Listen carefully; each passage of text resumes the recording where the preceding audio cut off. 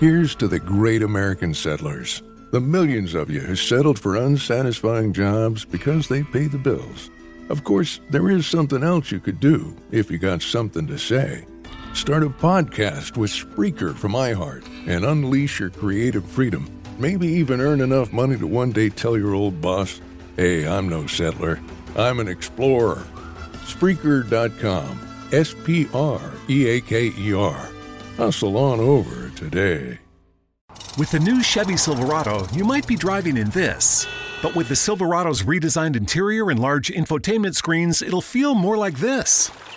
Introducing the new 2022 Chevy Silverado. Find new upgrades. Find new roads. Chevrolet. Views and opinions expressed are those of the panelists and do not reflect in any way those of the podcast partners, sponsors, or affiliates. Enjoy. Hi, this is Michael Buffer, and you're listening to the Voice of the People. Let's get ready for Boxing Voice.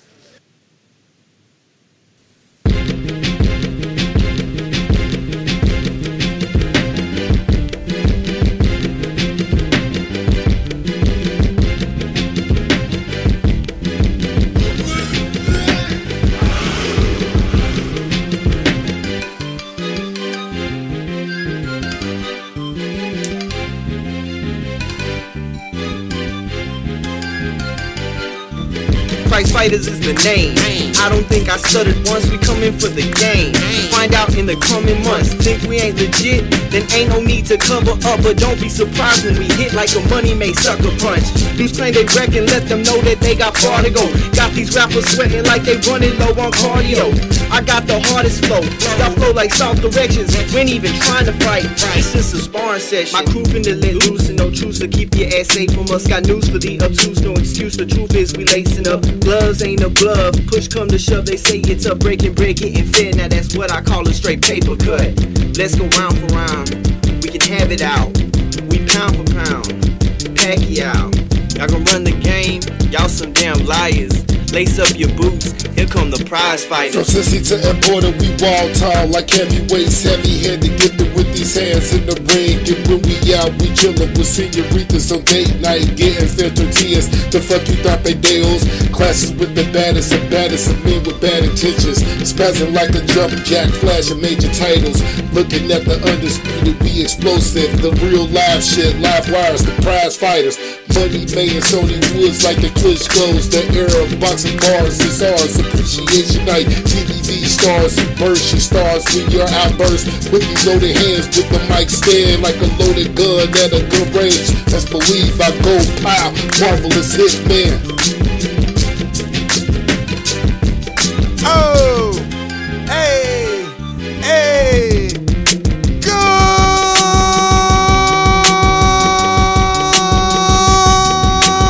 morning, TBV. What's going on, ladies and gentlemen? Welcome back to another Monday morning edition of the Boxing Voice Radio. I am your host, Nestor Gibbs, and we on fire around here, man. Monday is Friday for us, man. We're here to talk pound for pound. Who's the king? Who is number one? Who's number two? Listen, the rankings have been updated, and it's time to debate. Francis, Canada, what up? Drake, what up? Tory Lanez, what up? What's going on, baby? What's going on? What's up? Good morning, TBV. Good morning. Yeah, man, this is definitely our Friday, and it's time. It is time to crown the young champ rightfully where he belongs. What's happening, Nestor? Chillin'. Out there in Jersey. Yo, chilling, man. It's brick out here already, man. Ready to go. Ready to go. I'm telling you, dog. But yo, man. So they already updated the rankings. That's the word, right? Yep. Where they got the young king? They got the young king at number 3. At 3. Who they got in front of him? They got Canelo number 1, Tyson Fury number 2. Oh. They got Tio number 3, and they got Earl number 4. Ow! Where Crawford? I think Crawford's like number 6. I'm gonna look at it right. Nah, get out of here, man. I bet. Nah. Let me see. That's the link I sent you? Huh? No, that's the link I sent you. Oh, yeah. From last night. Yeah, it hasn't changed. Okay. Damn. Supermax put the pound for pound. Shout out to Supermax in the pre-pro. He put the pound for pound rankings from BoxRec up in there, and let's see where they got the Young King here on this one. Let's see. Yeah. Good morning. We here now. Let me see if I can screen share this, and it's gonna look right though. Okay, we can do that. Damn, is he even here, or am I? Okay, Teofimo 11 on BoxRec. He's 11 on BoxRec.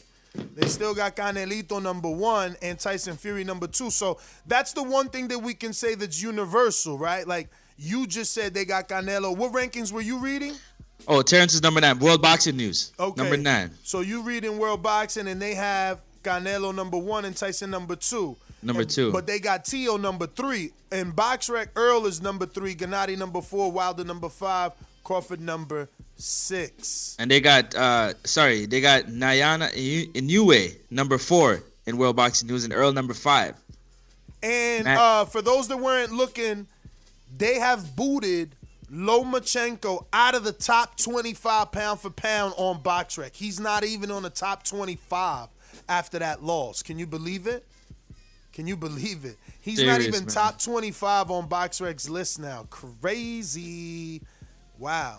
Yo, how the mighty could fall in a day. Yo, listen, boxing, Can you share that one? The World Boxing Scene one with the people?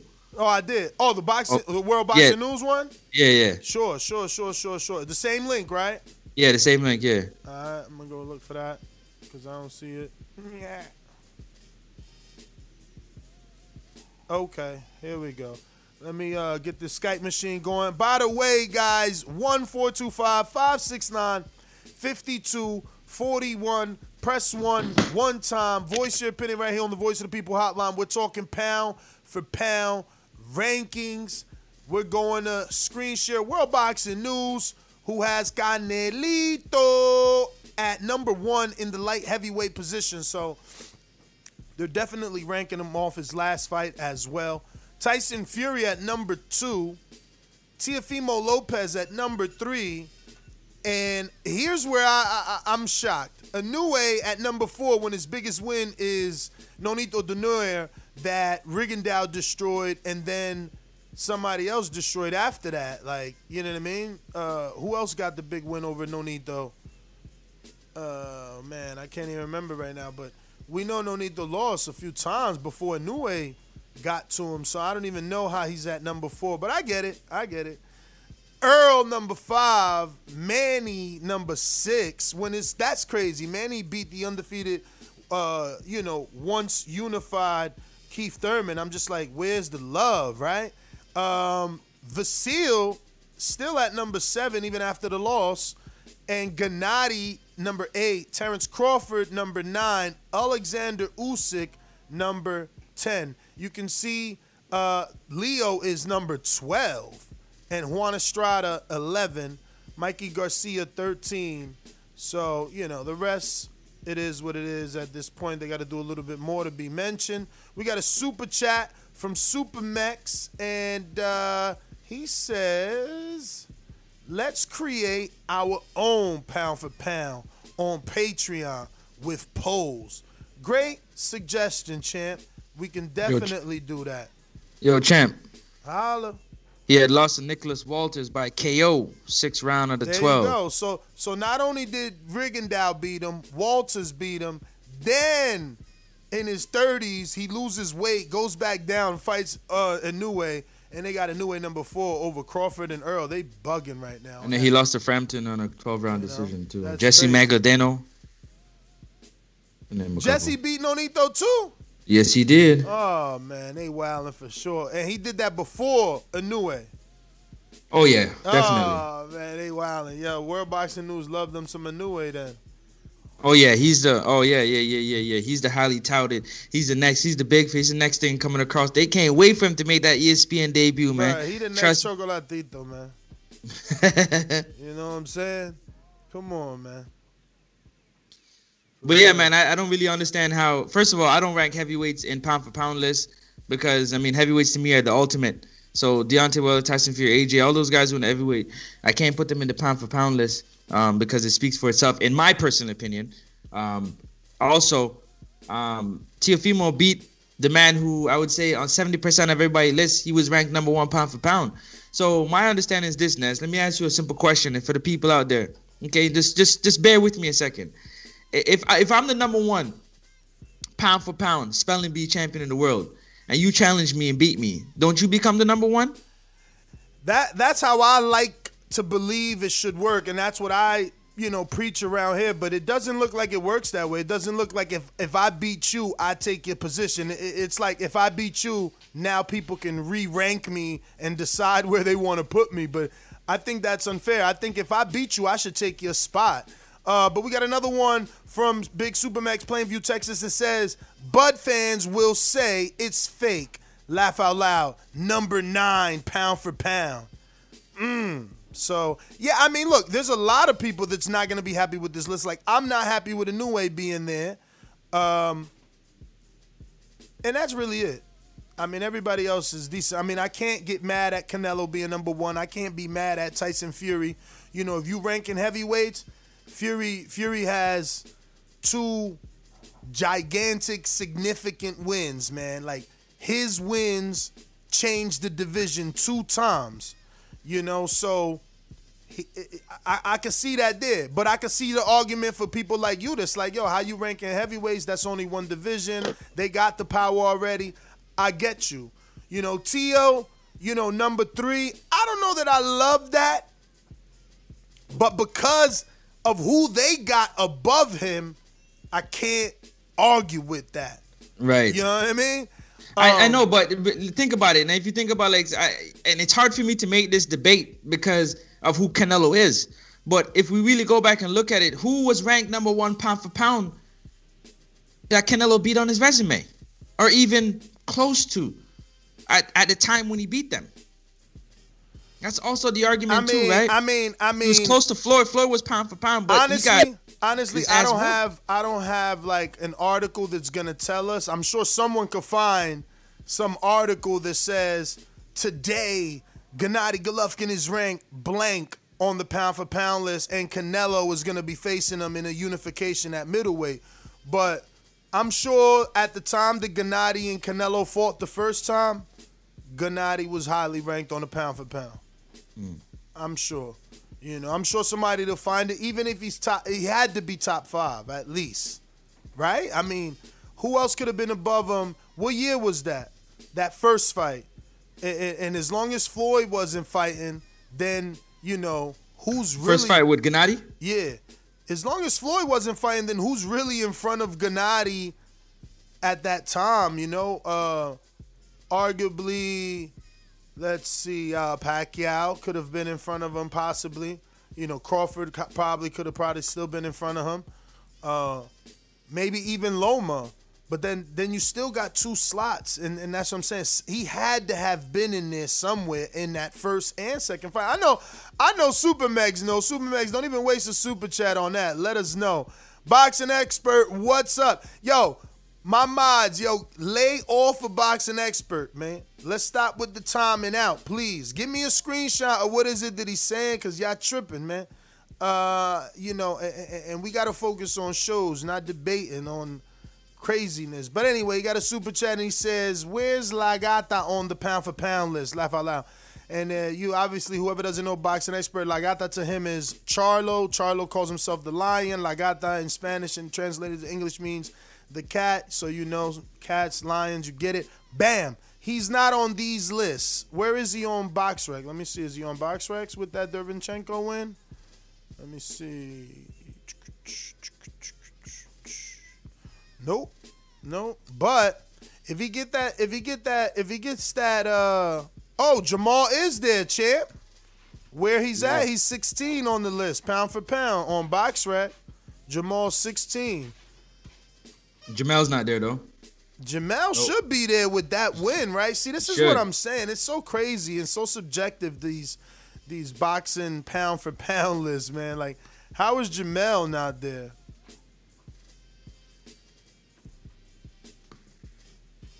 Subjection, man.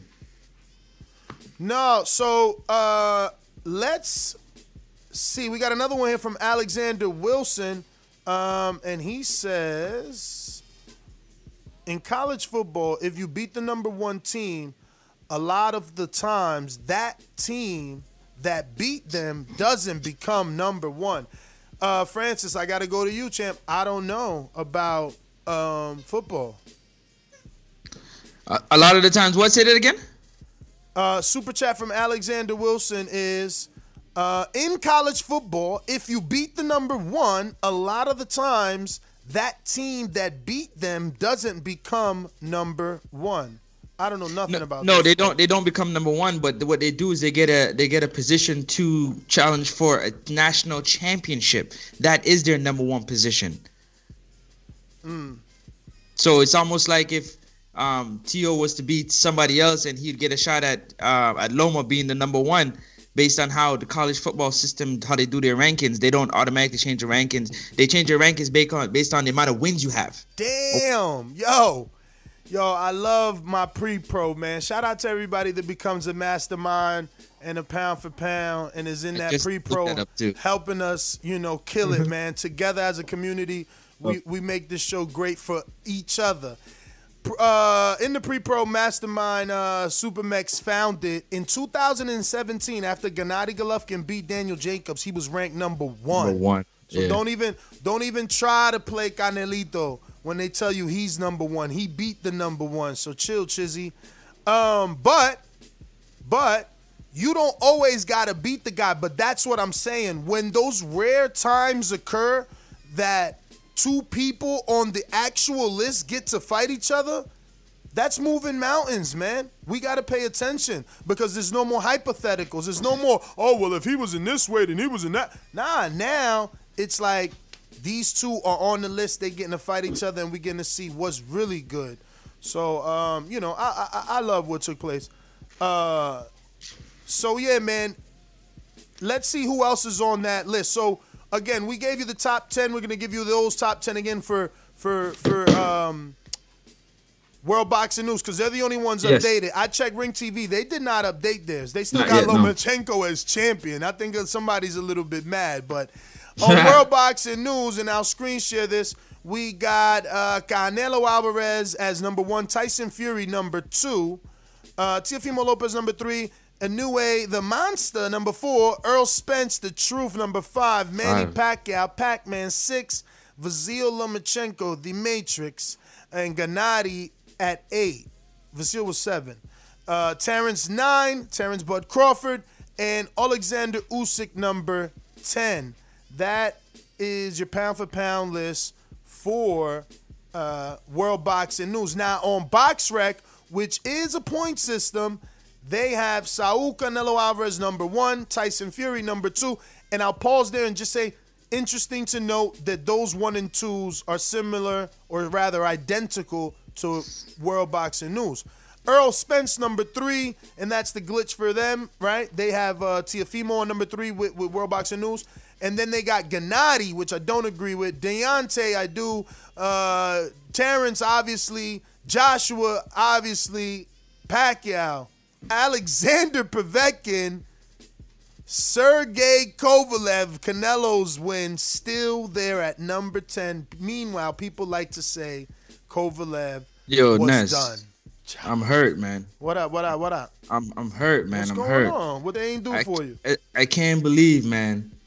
After the young fella put on a great boxing class and beat the quote unquote pound for pound king, they still got him above Terrence Crawford on the pound-for-pound list? What? What do you mean? What? After the young king beat who? What? Lomachenko is ranked number 7 on the pound-for-pound list. Oh, yeah. Terrence is number 9. And what you talking about, BoxRec?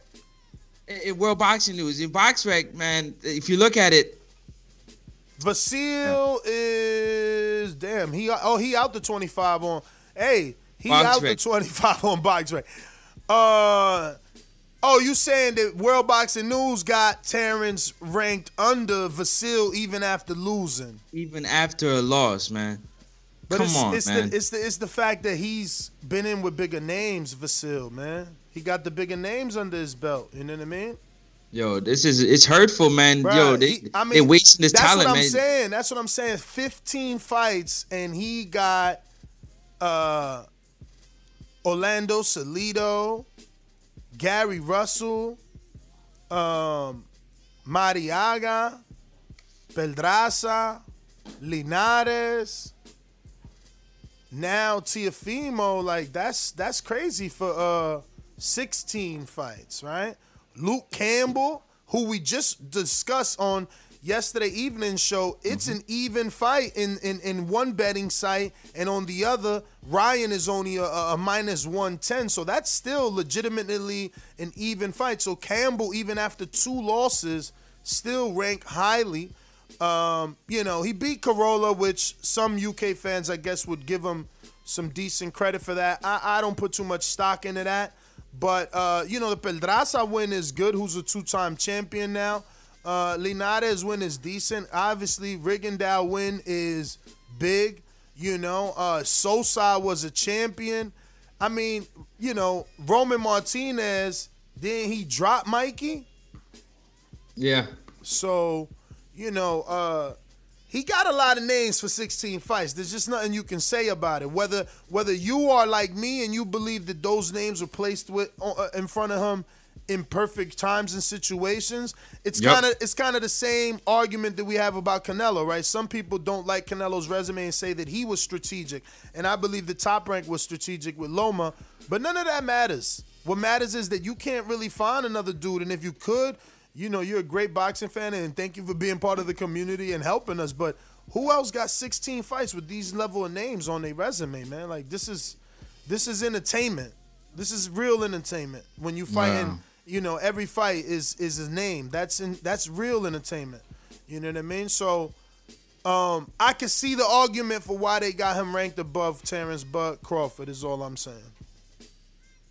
In that role, man, he got a lot of names back to back. They might not be big names, but they're names back to back to back to back. And he's put on tremendous performance against them all. That's why I think this win for Teofimo is even greater, man, because let me see.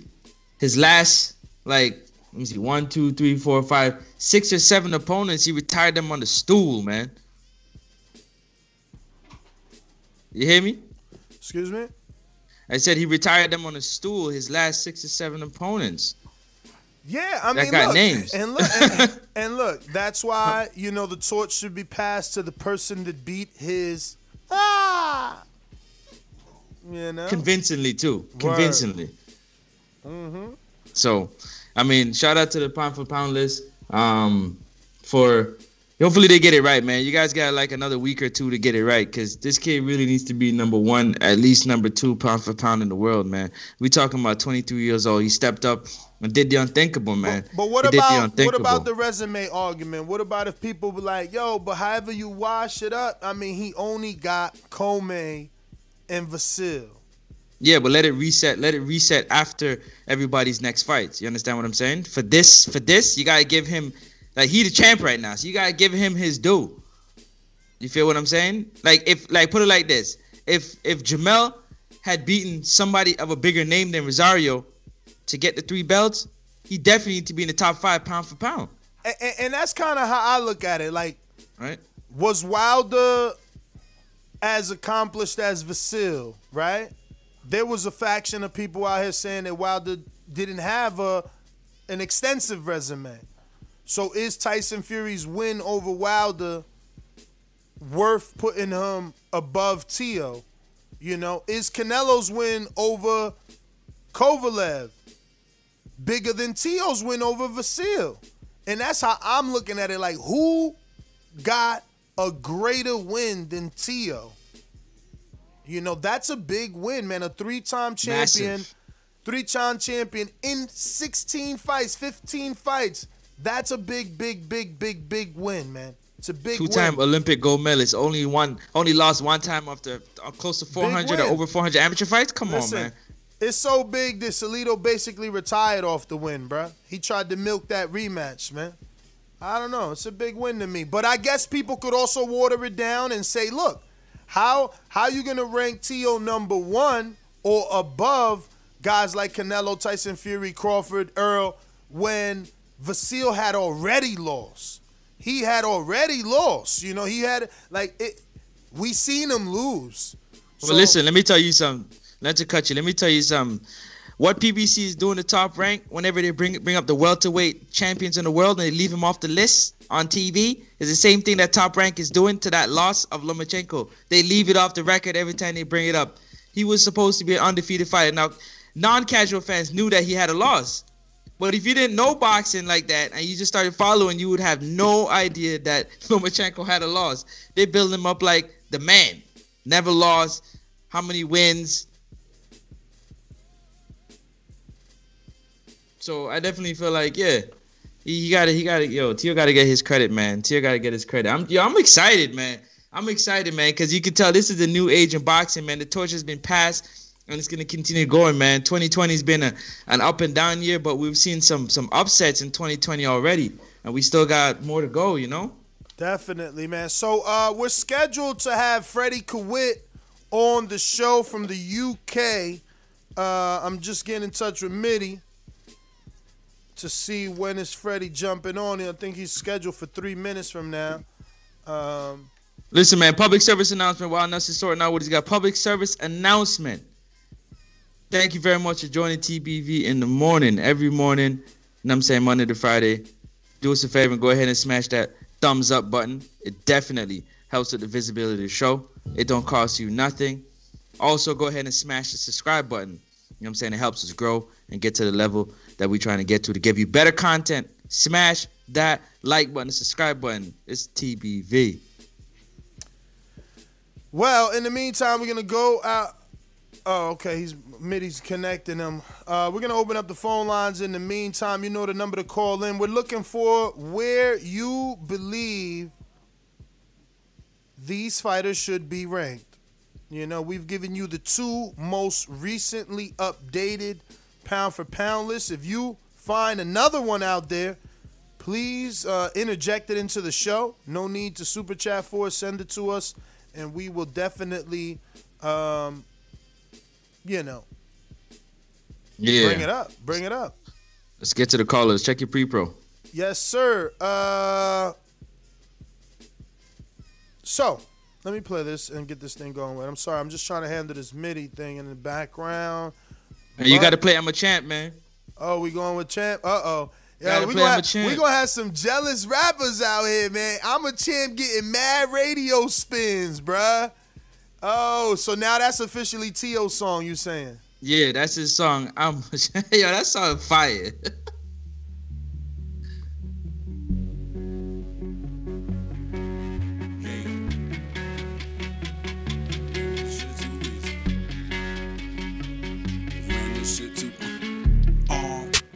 I wake up feeling like Mayweather. They calling me a prospect, but I know I'm way better. I'm moving up, man, I'm too big for you featherweights. In and out the ring, niggas violate. We demonstrate the city full of them bright lights. I'm always ready on fight night. Speed bagging and pad work.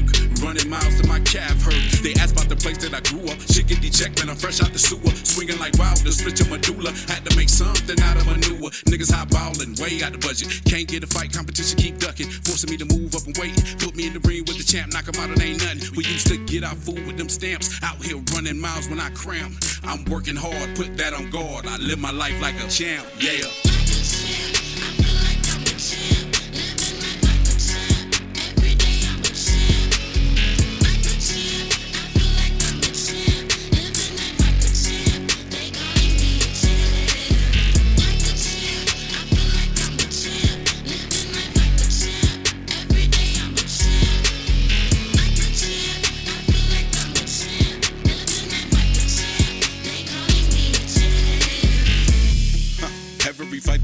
We win, we pop bottles. Feeling like Mike in his prime. Shout out, cuss the motto. I'm locked in, way more focused than last year. Have after sprints, we spawn life. 15 rounds, no headgear. Holly shelf on my toes tap. Shannon Briggs, let's go, champ. Glass jaw, stiff jab. Knife down on the flow, Mac. My arms bigger than Gold Mac. I'm a champion and that's no cap. Name a fighter that's even close. Niggas have to give me a throwback. Jack Johnson, Sugar Ray, the greatest Ali in his prime. Marvin Hagler, Larry Holmes. We grew up eating scraps. Now all we fight for straps. Got my mama out the trap. Shit, I live my life like a champ. Yeah.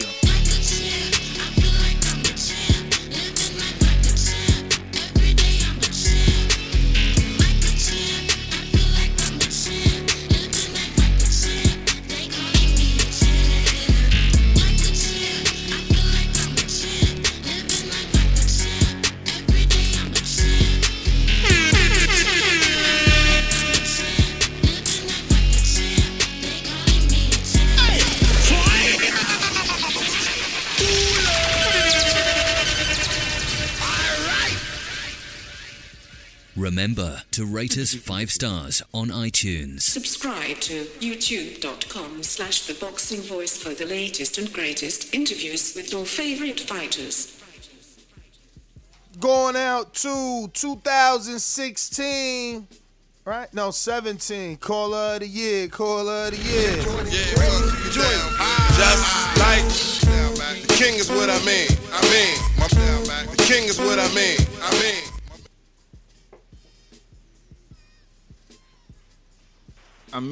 Yo, caller of the year. We got boomerangs, ringers, and pound for pounds in here. Yo, Ness, what's my man name that did that song? What you mean? Oh, the champion song? Yeah. Justo Mathis. Yo, me, Roughhouse, and Justo Mathis. I'm gonna issue a challenge. Me, Roughhouse, and Justo Mathis. I bet you we can write a fight from the perspective of both fighters and the referee. I think that'd be kind of ill. You know what I'm saying? Like, one person take the, one bar for one fighter, one take the other fighter, one take the rest. So I'm just putting that in the universe. But yeah, Francis, you like that, right? Ease up, selector. So pound for pound, we talking pound for pound, man.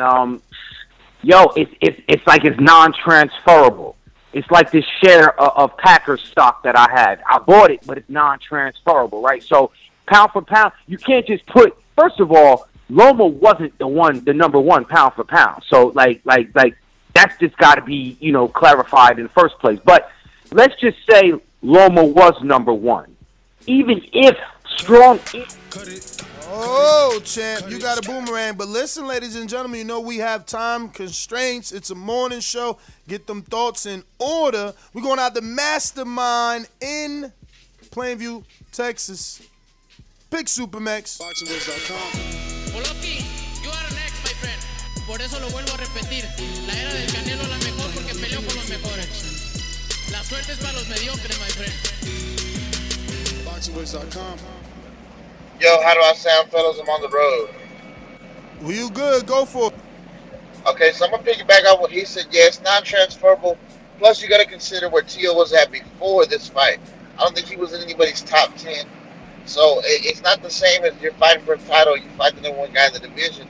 Because in rare cases, can the number one guy be fought by a number 4 guy? Like with Canelo and Triple G, they were both top 10 pound for pound at the time. So, but you got to have Tio in your top 5 now. He's made a statement. You got to have Jamal in your top 10. I think it's time to get guys like, Golovkin and those type of guys out of the list, man. It's time to update it. So, but no, top 5 Tio, definitely. I don't have a problem with him being top 5. Number 1, it's hard to argue, man. All right, Supermax, thank you for your call. Brandon in Cincinnati, what is going on? Hey, whole nother time zone. Jump duffel bag with our mind on. Can't play when you here, get your life stole. If you bring it here, then the price grow. Phone jabbing and punching the line long. I drop a pigeon, let 9 go. We slap with the fake glass and white go. This only happens in Ohio. Yo, can you hear me? We do.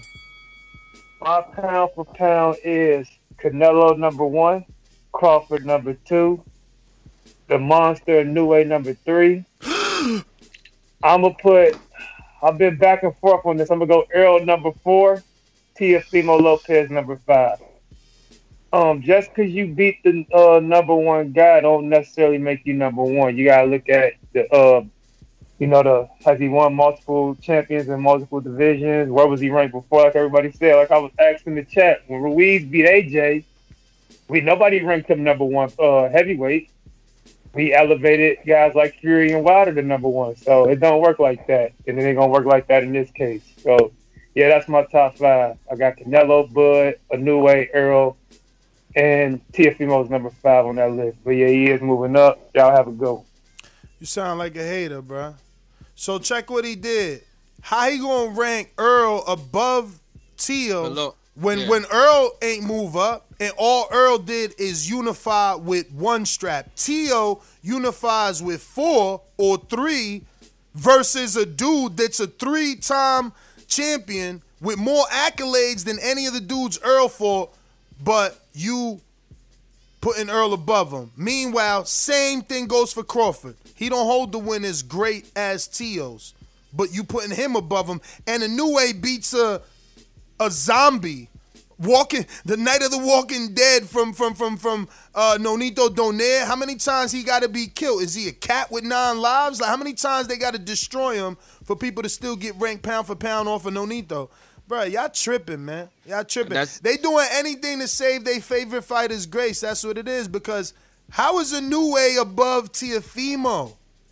Greatest win, Nonito. Man, y'all tripping, man. Tripping. That's what I'm trying to say. We talking about Teofimo 23, man. 2 for 2. 2 shots at the titles, man. He's 2 for 2, and he's done it in you know what I'm saying, in spectacular. You want to say spectacular? Meanwhile, everybody fashion? else you talking about, they 30-something doing it. My man does it in a heartbeat. 15 fights, 14 fights, and yo, I'm telling you, people don't respect greatness. They still on that eye test, I see. We got a super chat from Candy Slim 501 that says, the 2 recent consensus pound for pound, Floyd and Ward, got Bud number 1. Even Teddy Atlas has Bud number 1 or 2 last week. Who gives a fuck? How about that? Ward also had fucking Teofimo losing the 2nd round.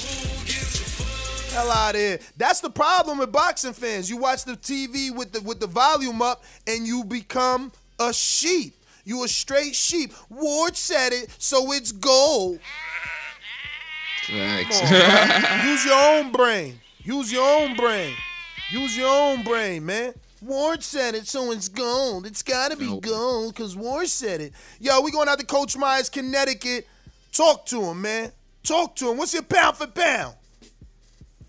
Yeah, I can tell you I don't got Teal number 1. I can start off there. The disrespect. Listen, come on.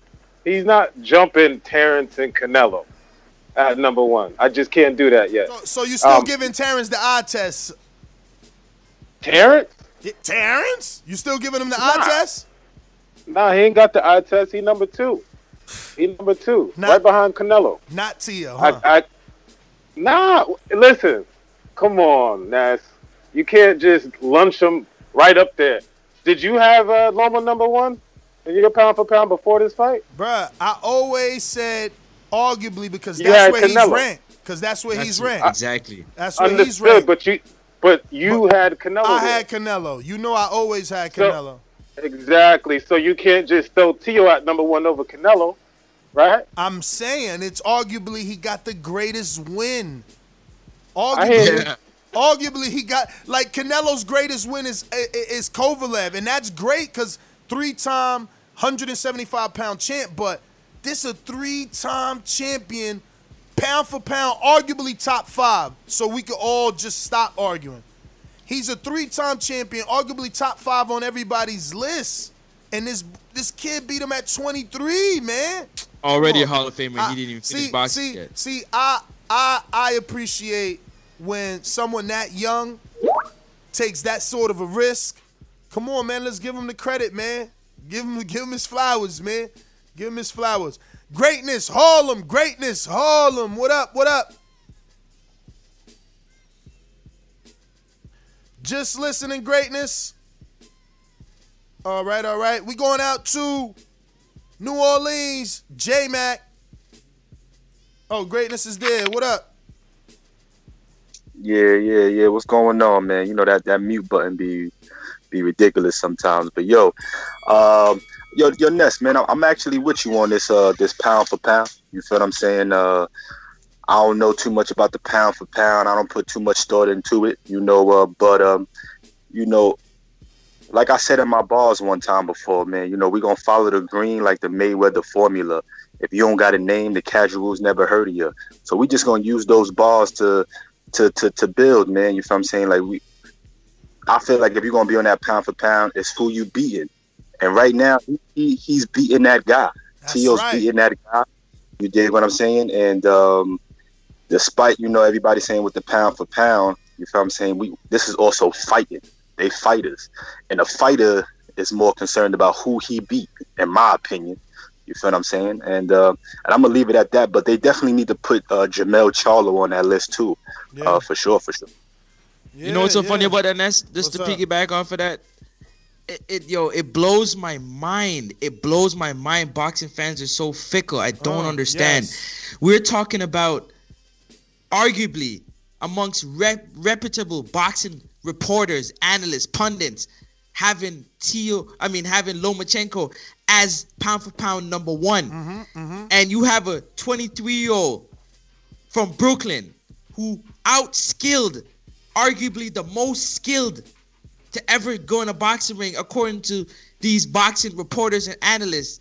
And he outskilled him, and he gets no respect for that? None?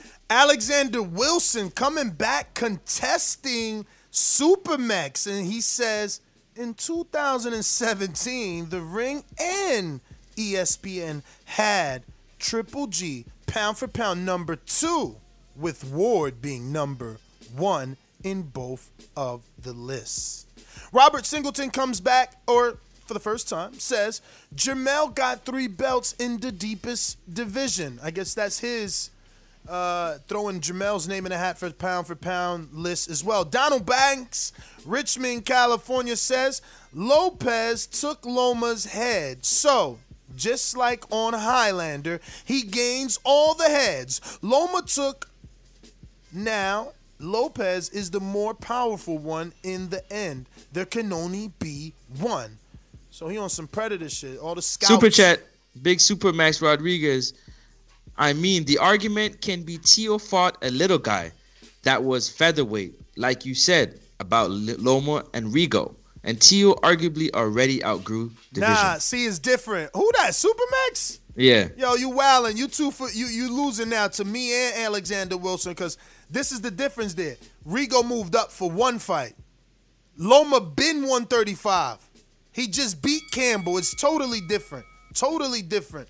It's almost the argument that people use when they be like, yo, Bud fought Gamboa, moving him up. And they like, nah, he had that 1 fight with Darlie Perez at 135. So there you go. Chill, Chizzy. You lose. Yo. Check P-Pro. Candy Slim 501 says, oh, yeah, we read that. I think his name is 8, says top 10, not top 5. Loma shouldn't have been number 1. Okay. And you read Supermax's. All right, so we're going to go to my man in Ohio. What up? Yo, Ohio's strong in here now that I think about it.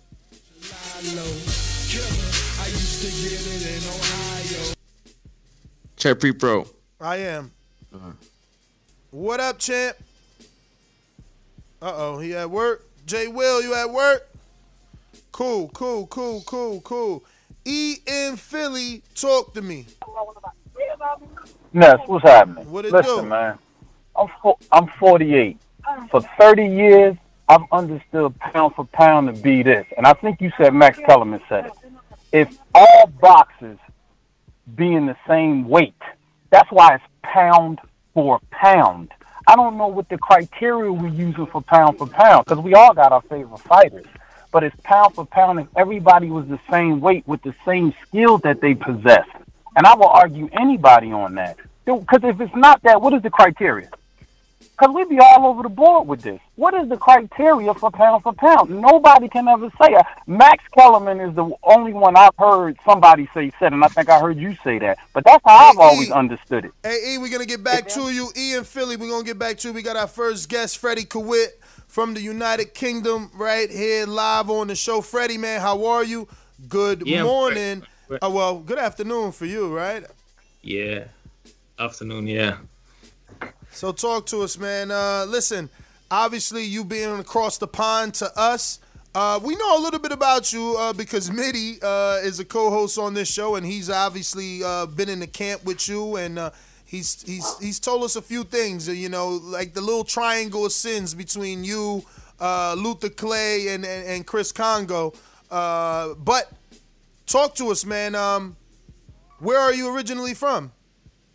I was born in Liberia, West Africa, and then grew up in Germany before I then moved to the UK when I was about 20.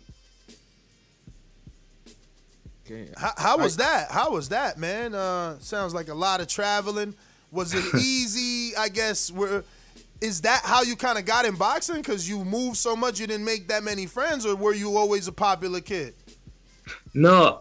I started boxing late. I started with boxing when I was 18. So I don't know which was tougher, because I was born in Liberia, obviously at the time of the Civil War. That was the reason why we flew to Germany. And then growing up in Germany, in a small city as a black kid, that was tough. I got in a lot of fights, but eventually I started boxing when I was 18. So I played like soccer before and other bits until I got injured as well, and then went into boxing. And I got 4 brothers as well, so that was, so I always were good at fighting, I think. But I think it was when I walked in the gym the first time, that was it. With 18, that was the time I said, "Oh wow, I really like that." Hey, awesome. How you doing? This is Francis, all the way from Canada, Toronto, Canada. I just want to know, how do you say that place, the city that you were born in, Sasalapia? Oh, Saklopi. Yeah. At that time in your life, your family moved from Saklopi to Germany. What part of Germany were you in? Oh, it was really in the north. It's called Flensburg. It's like just on the border to Denmark. Yeah. It was also close to the nearest biggest city is Hamburg. Okay, and you saying coming up it was tough. You got in a lot of fights in the area, being, a black kid in that time. Did you feel like that's where your fire for fighting started? I guess so. Or did you see somebody else in your family that might have done it before, like an uncle or a grandfather, or maybe somebody inspired you on TV? No, not at all. We don't have, like, in my family, it's nothing. Nobody's really into fighting or something. But I think it was that one where I always had, always when every break in school I was in a fight. So I think this was kind of the reason. Like I said, I got 5 brothers and I'm in the middle, so I was always fighting with my brothers anyway. But I think it was a point later on, where I thought, well, I got older brother, he's protecting me, but I got to look after myself a little bit too. So and then walk like I said, when I walked in that boxing gym, I think it was after a few weeks where I started first of all, I started sparring my friends. I went with some friends, and I used to beat them all up, and I said, oh man, this shit is easy, until there was somebody who beat me up, and he very skinny guy, and I said, no way. So that was where I started. I think, man, this is just more than just fighting. It's like technical parts, it doesn't matter how big you are. It's just, so I wanted to learn that aspect, and I wanted to kick his ass, so you wanted to get it back, definitely. Yeah, that gave me the drive. That gave me the hunger to keep going with it. One quick question before Mitty gets on. Mitty, what up? Pound for pound, where would you rank yourself among your brothers in the house in terms of the fights you guys get into? I'm number 1 there. Yo, real quick, since you brought up pound for pound, Mitty, before he jumps on, we're debating where Teofimo Lopez should be ranked after his, great win over Vasyl Lomachenko. Where do you think he should be placed on that pound for pound list? I think after that win, he should be at least in the top 5 now, alongside Crawford, alongside Usyk. He should be in the top 5 alongside Canelo and all these bigs. Now he should be within there, because not just obviously before that fight, winning the world title with only 15 fights, with 23 years old, or 22, I think he was by then, was impressive. But also taking on one of the greatest, or if not the greatest boxer who ever actually put gloves on, and then beating him with that young age and doing it like nobody did before. Obviously, it was a close fight, but still, it was like, wow, that kid. If he keep going how he's been going, he's gonna be, something special. Yeah. Oh, what up, Freddie? How you doing, bro? Yeah, I'm good. How you doing? Yeah, all right. So I'm pretty sure you went through like your background and everything already, right? Like, but since you mentioned like Teofimo and all this, like Teofimo won like his world title against Richard Commey, right? So, and I know that Richard is like a close friend of yours, and you've been in camp with him and all that. So, where did that come from? Like your your relationship with Richard, and what did you get from that training with him? Yeah, I was training with him for I think for about 2 years here in London. We used to have the same manager, so we used to train in the same gym with the same trainer and everything. And so we were kind of our main sparring partners. He was ahead of me because he had more fights, so he had the experience, but I was a little bit bigger than him. So we actually matched quite well, and we used to spar each other quite well. And that's why I know, for me, with seeing Richard, he was always the hardest training guy I ever seen in the gym. He was there before me, and he was always still there after me as well. And he was tough, man. He was training very, very hard, and because from somebody who's I've been to his hometown in Ghana, I saw where he's coming from. It's tough there, man. It's like it's you would say it's a ghetto, but it's actually worse than a ghetto. It's like because it's still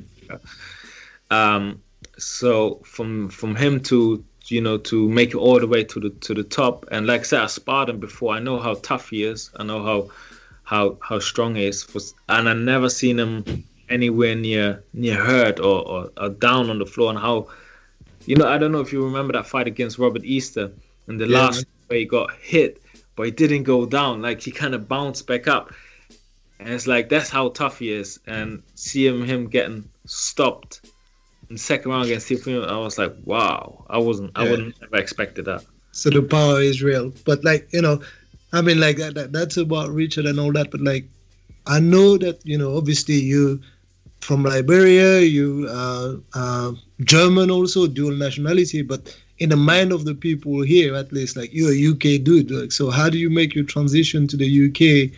And, what brought you to the UK, basically? Yeah, so when I started boxing, like I said, was with 18. Started with amateurs and everything. By the time I was 20, I was so hungry in boxing. I wanted to go all the way, even though people said, "No, man, you're too old. You just started. You can't do it, man. You come from a small city, Germany." I had the dream to become a professional boxer, and I thought, well, the place in Europe to do it is the UK. So I moved to the UK. I think I eventually told my parents I'm going for study, but I actually had the vision of just wanted to be a professional boxer. Never knew how far I would go, and if I'm gonna I had like I thought I was gonna be like a champion or something, like gonna win a national title. So that was always my hope, my dreams to do that, and that's why I had to go to the UK and start over there. A question for you, Freddie. I got a question for you. The reason you don't have to answer this, but is the reason why you started boxing, like, you know, pursuing that dream in your late teens to your 20s, because you had the dream of being a footballer? I know you said you played football, right? Yeah, so I played football. You guys call it soccer. Before, and so I got injured. That's why I went to the boxing gym with some friends, and I never looked back since. So when I walked in the gym since, I said, no, man, I want to do boxing. I want to be a boxer, because all my dreams were crash basically, because I couldn't play. I could have had like several operations, but you know, so young, getting injured already in soccer, it's like, you know. Same thing happened to me. I feel that. Yeah, it's a tough sport anyway. There's millions of people trying it, and so I thought, you know what, let me try something else. And like I didn't know how good I'll get, or if I'm ever gonna win something, but I just thought, let me give it a try, and after a few months, I know I really like that shit. You fell in love with the fight game. You fell in love with the ring and the gym, and you never looked back from there. No. What would you say is one of the biggest lessons that you learned from, you know what I mean, chasing a footballer dream, and then now chasing a professional boxing dream, being a professional boxer? What was the biggest thing that you could say you learned from jumping full time into professional boxing? Comparing these two sports, I don't think you can actually compare it, because I think boxing is really, really, really a man's sport. Like you can't compare. Like, you know, when you play football, you fall down, you pretend to be hurt. While it's in boxing, you get hit, try and pretend you're okay. So it's the total opposite always. Yeah. But from the boxing side overall, it teach me so much, man. It's like you be so much disciplined, focus. You start obeying more. You know, you humble yourself a little bit more. There's so many benefits you take out of there. All right, Freddie, like, so what's next for you? I hear that you have like some big news and a US debut. So can you tell us a bit about that? Yeah, so I'm talked to a few guys and they're trying to help me out. So on October 31st, that's where I'm gonna make my American debut in Columbia, South Carolina. So that's in like what, 2 weeks? So it's right around the corner now, right? It's around the corner now, yeah. And what kind of like card are you fighting on? Like, what promotion and who you're fighting? What do you know about the opponent? On the James Toney promotion. James Toney, obviously Hall of Fame. Everybody knows James Toney. So he's doing his promotion now. So I spoke to the promoter, and he wanna help me out. He thinks I can go some places. So he said, okay, I'm gonna give you a fight, try out, and then we see from there. That's big. That's interesting, right? Because we've had your last opponent, like Luther Clay, on the show on the back of his fight with Chris Kongo. Mm-hmm. And one of the things that we're discussing is like, hey, who can we match you up with like opponents in the US, right? So looking at the landscape in the US, if you want to make a name out there, who would you have picked aside from the opponent that you've got right now? Like, are there any names in the 147 division that you're looking at in the US and that you'll jump in and fight straight away, basically? I wouldn't say there's any names, because the 147, there's so many big names.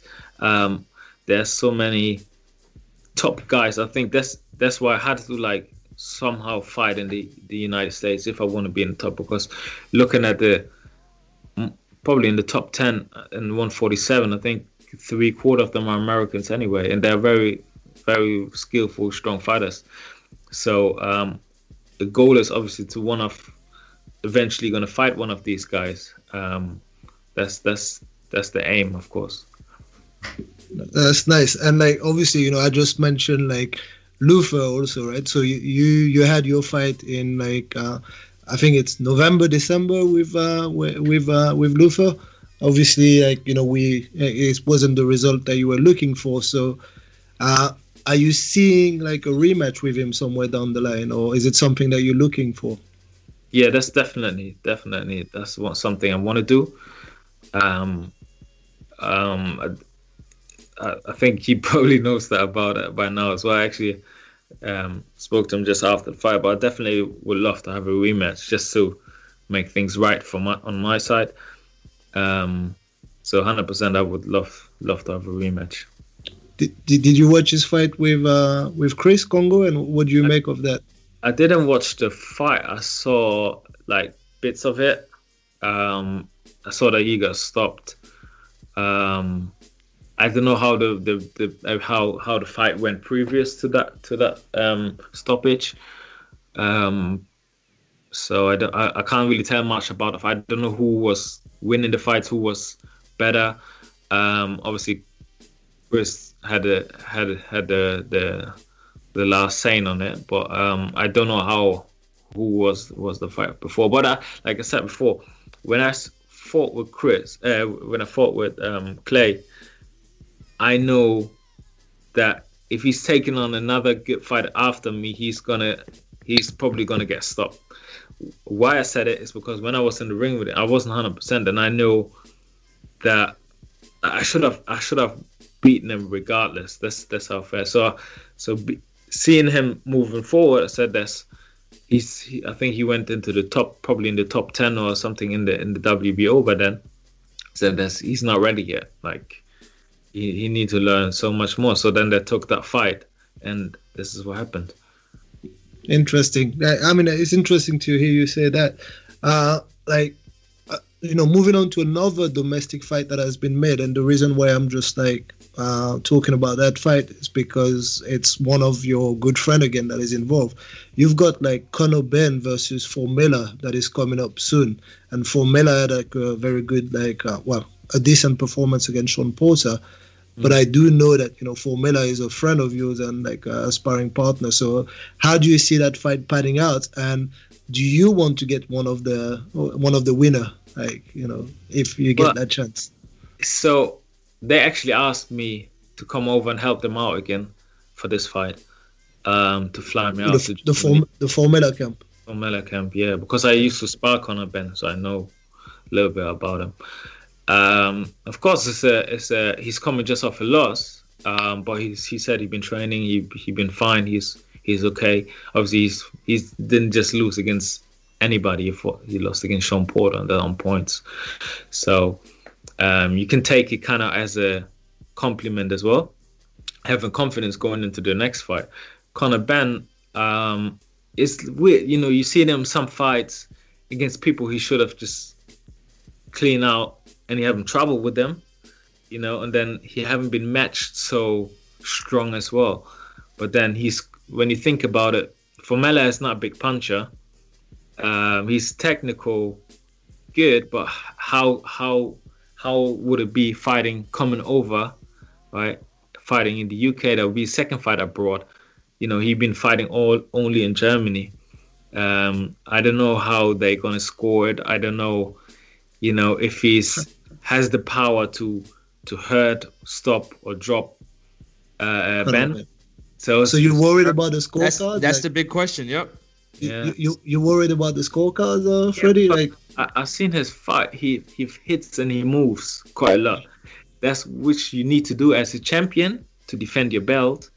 But not as a B-side. Get a belt. You need to come forward. You need to hurt the guy. You need to show that that you're willing to. So I don't know about that. That's the thing we have to find out, if he has the power or if he has the timing to hurt the guy. Because Conor Benn he's not bad, I spotted him a few times now. He's not bad. Like, how is his power? Like, because everyone talks about his power. How did you handle his power in sparring? Yeah, he have some punch. You can feel it for sure. Not sure how, it's always different, but definitely he's quite explosive. From the technical side, not sure how how that will match. Because like I said, when I spot him, I like to move a lot. So and I'm taller, longer than him, so I just kept him long. But Formella shorter than me. He's probably there of the same height. So it's very different boxing fight for them. Yeah. Do you think, like, you know, would you jump at the opportunity to fight Conor Benn, and is it a fight that, you know, based on your sparring, you see that you would have no problem with, or you'll be comfortable in, you know, thinking that you can get the W? Comfortable for sure. I wouldn't be confident saying, "Oh yeah, definitely, I'm gonna mess him up or something," because, you know, it's a while ago we sparred. Everybody's improving, everybody's changing. So he has a bigger name. We'll see what happened with him in the fight before, where I think he got dropped 2-3 times and he still got a result, right? So he definitely got the judges on his side. He got the name, you know. He has the promoter backing him. So it's not gonna be an easy one. But I mean, half of my fights have been as a away fighter anyway now, so I know how it is to fight away. I know how it is to, you know, for them to set me up just to lose, and you come on top. So I kind of know that side now. All right. And I mean, like, I don't know if you guys touched on it before I joined, but like, how has your preparation been, like, you know, with the pandemic, and, you know, how has it affected you? And now that you actually have a fight signed, right? So how has the last camp been? Like, were you able to do everything you wanted to?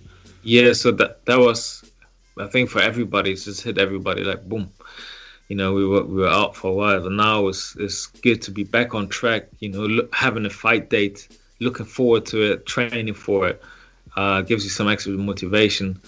100%. This is for something I was looking forward the whole time. Obviously, but it's very tough if you don't have a promoter, or if you don't have, or you're fighting on small hole shows, or it depends, you know, then it's hard for you.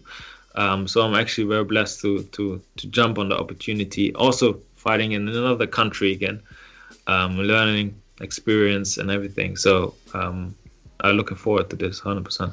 So cool. I got a question for you. What is one thing that you can say that you wanted to work on from your last fight to this fight coming up that you can't wait to put on display? I mean, you're not going to give us the game plan, but in terms of some things that you've seen in your last fight that you're like, okay, you know, there's levels. You leveled up now. You know what I mean? What are some of those things? Yeah, definitely think I need to be fighting a bit more aggressive. I've been trying to avoid that a little bit more, like kind of counter boxing, moving a lot. But I just have to go back and you know and go forward a little bit more, which I haven't done enough in the Clay fight. Because my defense wise was probably good, but then I didn't do enough from terms of like being more aggressive, throwing more hands. So this is what I tried. This is what I tried to work on in the camp. I want to come a little bit more forward and be more aggressive, definitely. Just to piggyback off of that, maybe before you switch gears, I wanted to ask Freddie, what if you can put together an assembly of great fighters? Like, you know what I mean? Who would you say your style kind of mimics? Everybody has their own style, but you try to add something from some of the older legends, you know what I mean, in the game. Who would that be? Or who would those fighters be? Like, who's jab, right hand, whatever, you know, so to speak. I think it's a mixture between Muhammad Ali and Roy Jones. Because Hold on a second, Freddie. You know what's so funny? Y'all gotta put some respect on my name, because I was gonna say, yo, you fight a lot like Roy Jones. And what I mean by that, you have that hands down or you need defense like Roy does. I'm like, yo, Freddie. All right, go ahead. Sorry, my bad. That's it. Yeah, so I think it's like the footwork kind of from Ali. I like to move a lot. You know, I like to, you know, then of course the hands down. Both actually have the hands down, but Roy got, you know, he's coming with jumping in with hooks and uppercuts and, you know, different angles. So definitely, yeah. And that's also my two top fighters. Yeah, man. Yeah, no, I mean, like that. Definitely, I see that elusive style and all that. You know, I see both sides of it, right? So maybe not the awkward punches or awkward angle from Roy Jones, but definitely the defense and the slick movement there. That's pretty good, man. But you know, going back slightly on the pandemic topic, right? So obviously you've seen, and I've asked you that question before, right? But you've seen shows where you know there's no crowd and it's all like you know a different type of atmosphere. Would you have liked to fight on one of those shows that we've seen in the UK, like either the Frank Warren or the Matchroom shows? And how do you think that would have like had an impact on you fighting with no crowd and stuff like that? Yeah, I think I don't know how it would be an impact because I don't know until I do it. But yes, I think it's just a strange. I know it could be working out positive, could be working out negative. Because sometimes you need a crowd to keep you going, especially when you're behind or something. But then you can also hear your corner better, right? So why is this more? You know the little things. So it just depends what you take on. Like I said, most of my fights I fight as a away fighter anyway, so they have most of the time the crowd. So you know, no difference here. Yeah, less buoyance this time as well. I hear it. But yeah, of course, if that's the only way to do it at the minute, I don't mind fighting on any of the shows. I saw the ones from Frank Warren. I saw the one from Eddie Hearn. Personally, I like the one more from Eddie Hearn. It just looks just too quiet. The ones from it's just an empty hall, you know. And Eddie Hearn, it had a little bit more atmosphere, you know, fighting when it's in the dark and stuff in the evening, and you know it's outside. I think it's a bit better. Cool. Hey, Freddie, question for you. Seeing that you know nobody's Roy Jones, but you got a fighting style kind of like Roy Jones, which uses a lot of legs and athleticism. Yeah. Give the people, you know what I'm saying, of America and the people around the world an insight to how your conditioning regiment is. Yeah, so that's so true what you said, because it just really reminds me on, you know, when I started boxing so late, I didn't have the technical part, but I had the athleticism. So I was always like, you know, I was fast with the feet, fast with the hands, but I didn't know, you know, how to throw like that straight good combination. I had the strength as well, so that definitely helped me. Conditioning wise, yeah, I have my strength from conditioning, which I do. You know, some explosive power, train a lot of explosive power. So like heavy weights into fast body weight exercises. And then, of course, the boxing sides with my coach, where I do a lot of drills, you know, footwork, combination, head movement, so all of that, and then combine it all together. Okay, and is that combined with miles as well too? You do a lot of road work? You know what? I don't. Or more treadmill? No, I used to, but because of my football injury. I can't do that much running. So my cardio, if I do it, it's mainly on a bike, on a spinning bike or something like that. And that's same condition actually. So it's good because it strengthens your legs anyway. So that's yeah. Okay. All right. Hey, you fight in 2 weeks' time. I seem to remember you said that there will be a crowd there, or a small crowd, right? It's an outdoor event. Is that? Oh, it's like you get about 800 people there. 800 people. Okay, yeah. That's good. Like I think like that's because, you know, the situation with no crowd was the same like all around the globe. But it seems like, you know, there are some parts in America where they're starting to accept crowds. So it gives like a little bit of optimism for bigger shows to come back on. I think like the is there going to be a crowd in the Tank versus Santa Cruz, Francis? Yeah, that's why they moved it. Yeah. Okay, yeah, that's why they moved it. So I guess like that's pretty good, right? So, but still, they would be in a bubble, right? So when are you actually flying to America? It's only like 2 weeks away, right? So when are you leaving? Hopefully, I'm flying out end of this week.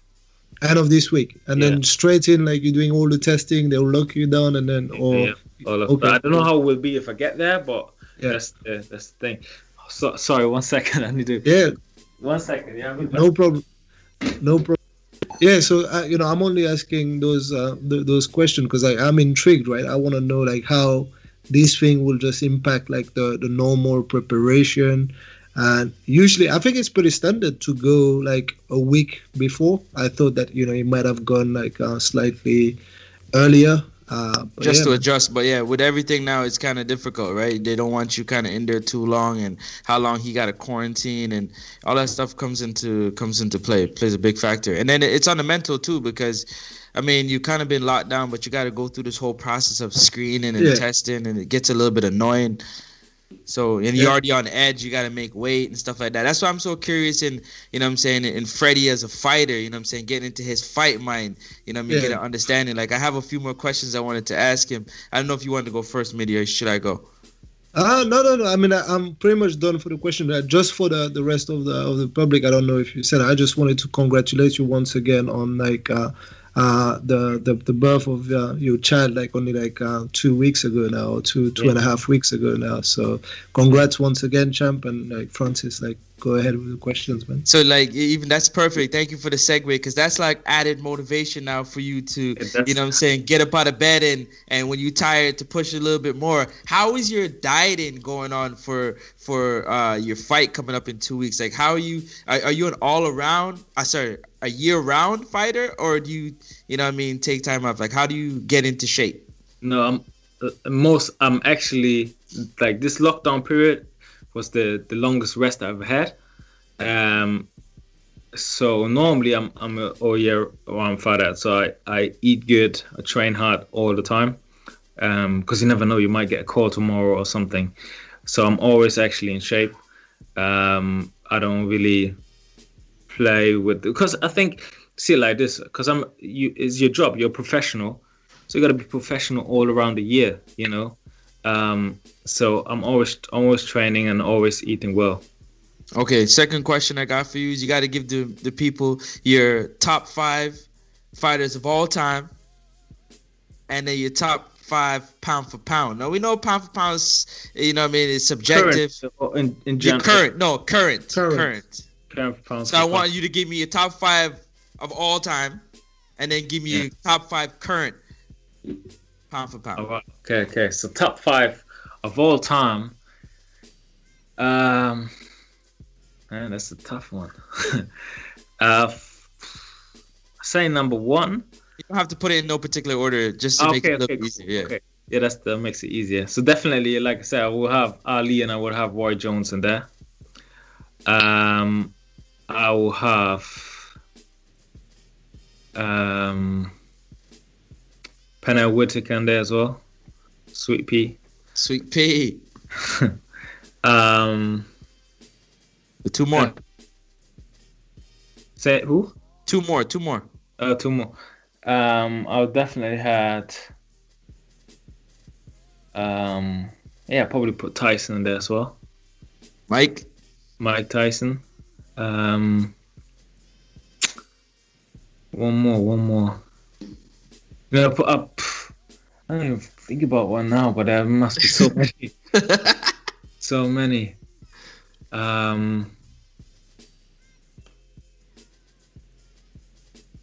Yeah, I know there's a lot of names, I don't want to influence you by saying any names. That's why I'm kind of quiet. Yeah, I don't say a name and then say, no, actually I should have used that name. Yeah. Maybe I'll think about one in a second. Okay, give me your current top 5 pound for pound right now. No particular order. You can just, or if you can, give me 1 to 5, that'd be good. Okay, so right now current, I would probably put Crawford number 1.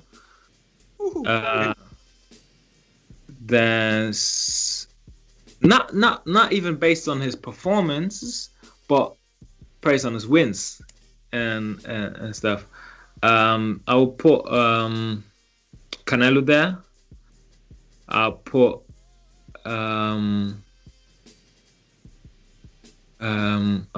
Pacquiao in there as well. Okay. So that's 3, right? Yep. Probably, of course, you got to put Mayweather somewhere in there as well. Well, he's not current, right? Yeah, he's not current. He's retired. Yeah. I just want to put him in the other one then, actually. Okay, so that's number 5 right now. I was about to say, you leave it out Mayweather? Okay. Yeah, because he just recently retired. He's still, thinking he might come back or not. You never know for him. So okay, so I got my 5 there. So I got how many I had? 3. Yeah, you had 3. You got 2 more. Like you're like. You had Crawford, Canelo, and Pacquiao. That's what you had. Pacquiao. I'll probably put in now, right now, current because right now, as of yesterday. Yeah. So then I have to put Lopez in there as well because he beat Lomachenko, and Lomachenko was up there. Okay, one more.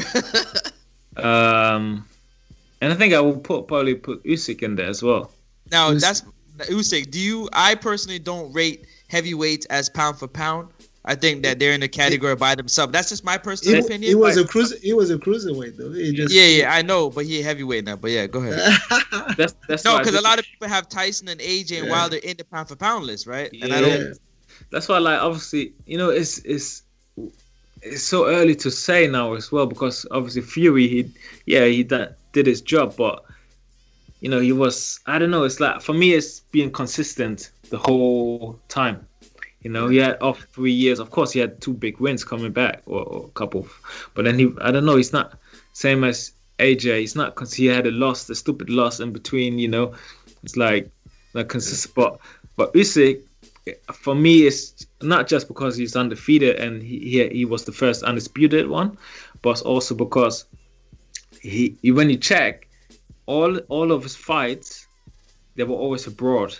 All of us, he never fought for a vacant belt. He always beat the champion, and he always beat the champion in his hometown, in his home country.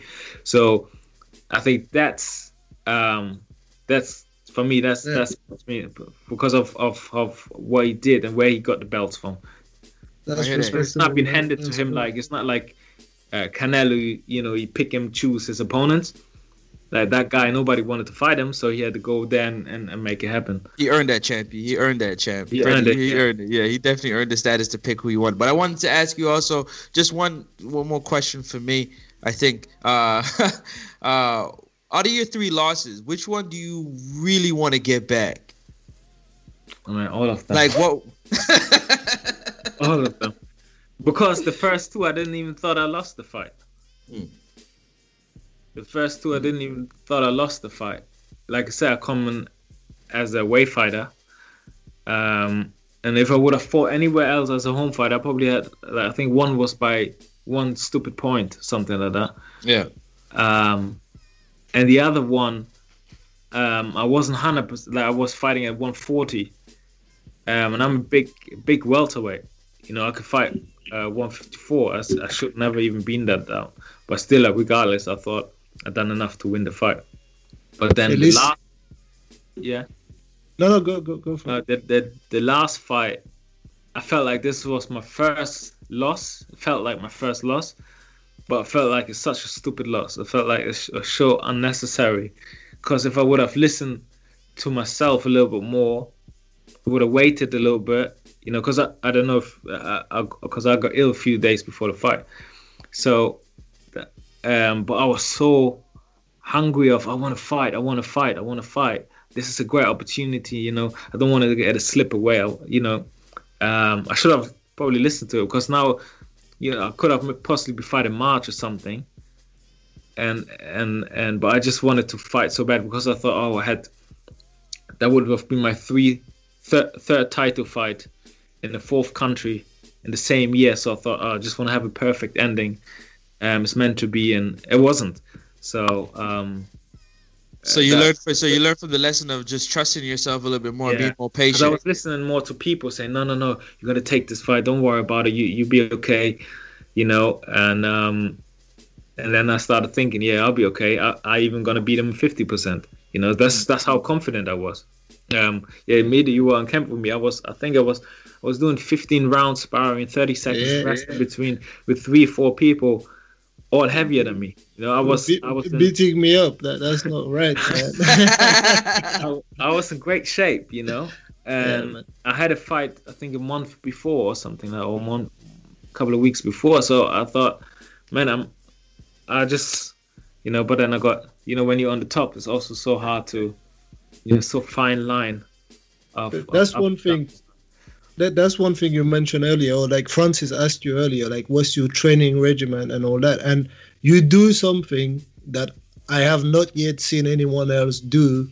When we spar, like we go, let's say like 3-4 rounds, we do our thing, but in between rounds, instead of taking like the minutes rest, he shadow box for 30 seconds at a high intensity whilst I'm resting or whilst the other person is resting, and then he only takes like the 30-second rest. Like, so I've seen it where people take like 30-second rest only instead of the full minute. Yeah. But he actually works for the first like 30 seconds, and he works at a high intensity shadow box, then rest 30 seconds, then goes again. That's insane. In terms of the fitness, the fitness is actually very, very good. Like, and I've seen that all the time. Every time I've been in camp with you, that's something, you know. I've never even tried it. I said, like, forget it. He's a crazy man. I'm not doing anything. Hey, Mitty, thank you very much. Because that's what I was asking Freddie. I wanted him to give the people just a little bit of insight to, like, what makes him unique. You know what I mean? Because, you know what I mean? To be a fighter, you got to have some unique skill sets mentally, but also physically. And I wanted to know, you know, being a former footballer, you know, the way that they train. But boxing is a total different type of athlete. You know what I mean? The level of training is so much higher. But like, what are the things that you do like that in between rounds, 30 seconds? You know what I mean? Give us those little quirks, those little things. I've even thought about these things because this is so normal for me now. Yeah. So when it gets closer to fight, we do 30 seconds rest. Well, some people do, but then we work 3.5 minutes instead of 3 minutes always. Exactly. And then we build ourselves up, you know, from 8, 10, 12, 15 rounds of sparring. Always like every 2 rounds, maybe another guy comes in. Like I said, most of the time they're bigger than me as well. So from the conditioning side, that's why I know if I can do all of this, it's gonna be a walk in the park fighting somebody who's my size, and for a minute rest and only for 10 rounds or something like that. That's easy. So when you look at my last fight back, you know, normally I'm somebody from the 5th, 6th, 7th, 8th. This is why I go up. You know, that's why I keep going. And it was the total opposite. After 4 rounds, 5 rounds, I got tired, man. I was dead. I was like, shit, I don't know what happened to my body. And I think it's because I haven't fully recovered from my illness yet. So that's why after 4 rounds, I just got tired again. And because the first 4 rounds, I was like, man, this is easy. This is easy. Like, I thought I was gonna stop him in a couple more rounds. And then from after round 4, I think in the second round I even hurt him. And then after round 4, I was like, shit, I don't know what's going on with my body.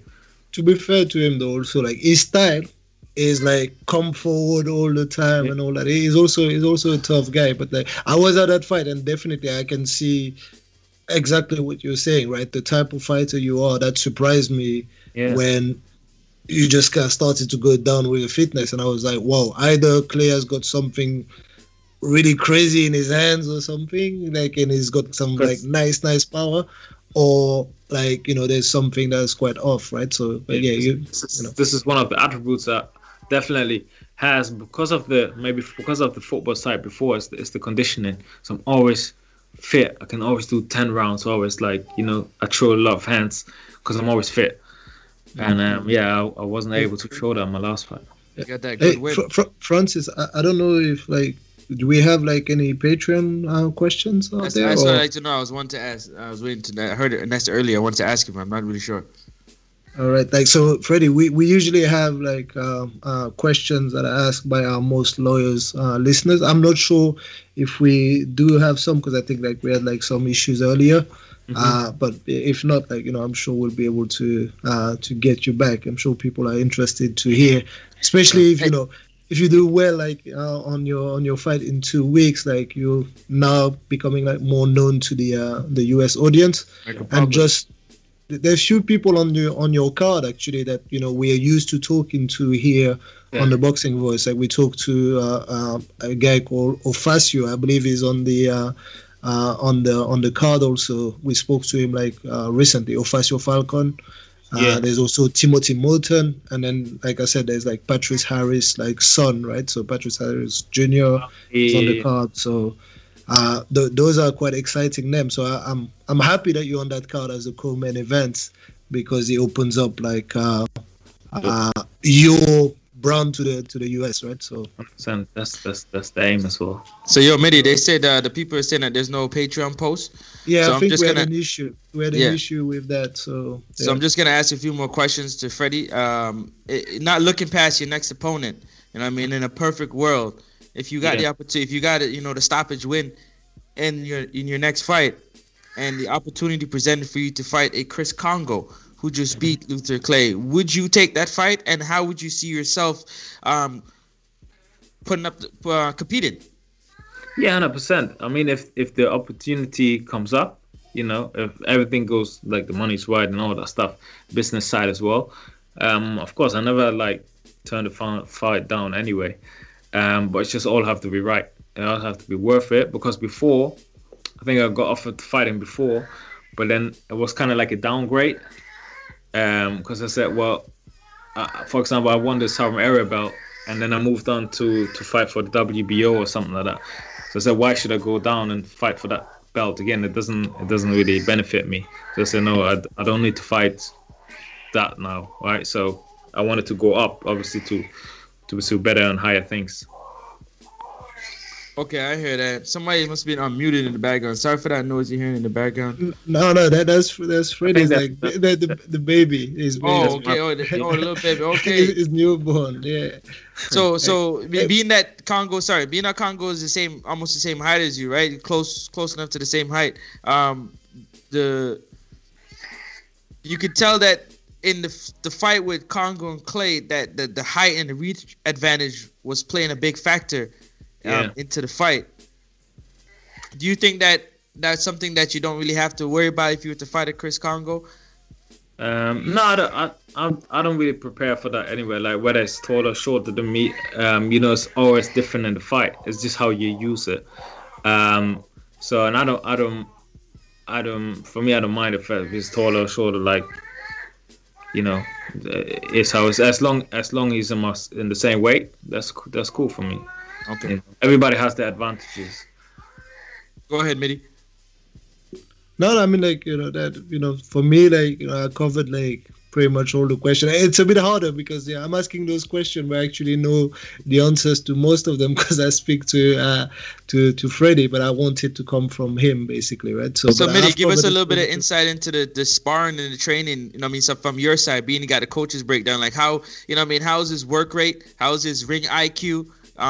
Give the people a little bit of insight because you're in there, right? That's what it is. He said it. Freddie's defensive skills are really, really good, and that's not surprising that you hear that the fighters that he mentions are fighters that he look up to and he emulate the styles. And then a defensive fighter always has really good ring IQ, in my opinion, right? That comes with that basically. You're defensively minded, so you're always thinking next step. But it's not just about the defense. It's also very, very fast. Counters are coming very quickly. If you stick your jab out there, you leave it a little bit too long, there's always a right hand that comes and reminds you that don't leave your jab out there too long. So the speed, the stamina that we talked about, it's something that you'll always have. Or at least that I always seen when I've been in camp with Freddie, and definitely when I've been in the ring with him, it definitely is not comfortable, and it's a learning curve for me. I love being in the ring with people like Freddie because they teach you something and they show you that there's a different level out there. So it's definitely way above my level, but it's good to be in there with him, right? And I believe in him. Gained some experience, right? I mean, I gained some experience, but it's not really about me, right? It's just being there and just believing in someone and just believing that they can fulfill their potential. Actually, as one thing that I wanted to mention, Freddie, and I don't think we've touched on that, but it's the work that you do through the foundation with BoxRow, and then just trying to develop Liberia a bit more, trying to do some work in Ghana and all that. Can you touch on that work that you do? Because I think that's awesome, right? It's not just about yourself, but it's also giving back to the community, giving back to your roots in Liberia and also in Ghana. So yeah, if you could explain, the works that you do through like Boxing is Love and the foundations, that Box Show is putting together, right? So. Yeah. So basically, sorry, you hear the baby crying. It's all good. Go ahead. You good. Yeah. So basically, Born in Liberia. For me, it was always the thing. Want to do something, help people. And not in the way you give them money, because they're gonna ask for more. For me, it was always giving back and helping out, so that creating opportunities.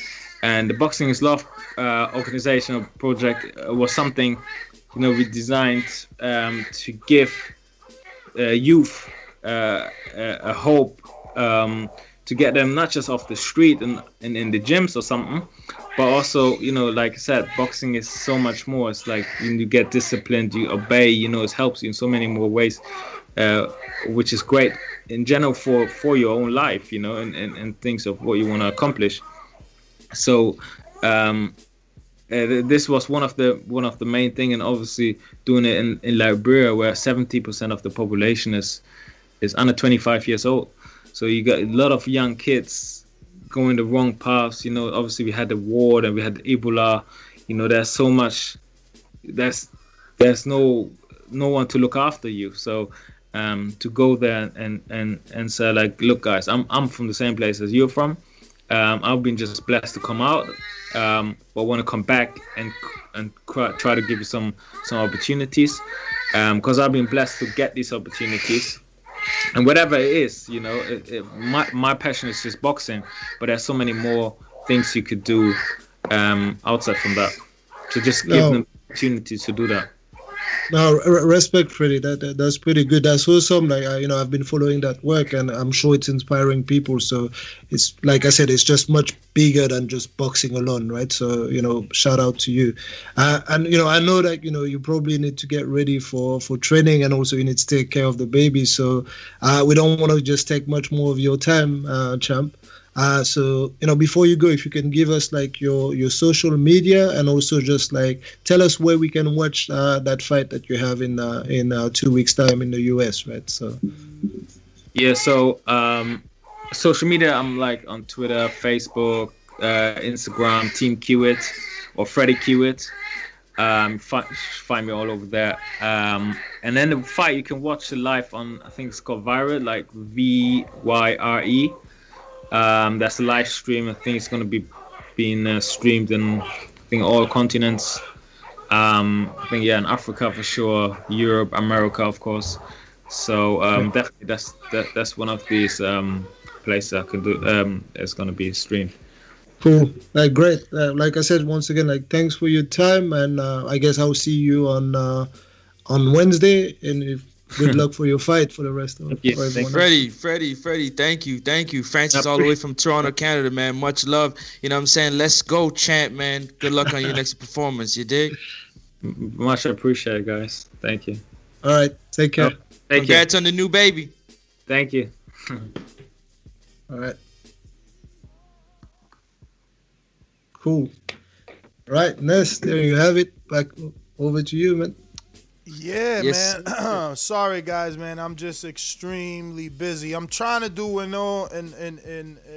possibly an overtime just to update everybody, but we understood, bro. Like, we know that when you depart like that, there's something important to deal with, man. So good. How did we admit it? We held it down. Like, it's what we do, man. I mean, we tried. I was listening, though. I heard everything. We tried. We did it. Hold on. What do you mean we tried, man? Give yourself some more credit. I tried. I listened, bro. We was carrying this, bro. I was there for the entire interview. I heard everything, especially. I tried to interrupt when you brought up the fact that he shadow boxes in the corner. I was super, stoked about that. It's not his shadow boxes. He goes you shadow box, and then you go at one point even they just have a 1 kilo dumbbell, and it just bah, bah, bah, bah, bah, bah, bah. That's the intensity, right? And then I'm still recovering. I'm like, fuck, man, I've got one minute to recover, and this guy is going mad for 30 seconds. And yeah, man, but I mean that's good. I guess that's different training technique, right? So yeah, I was impressed by that, and I was obviously listening when you guys were talking to Luther Clay, and I didn't understand why you want to see him fight Chris Congo. He's got to get a win.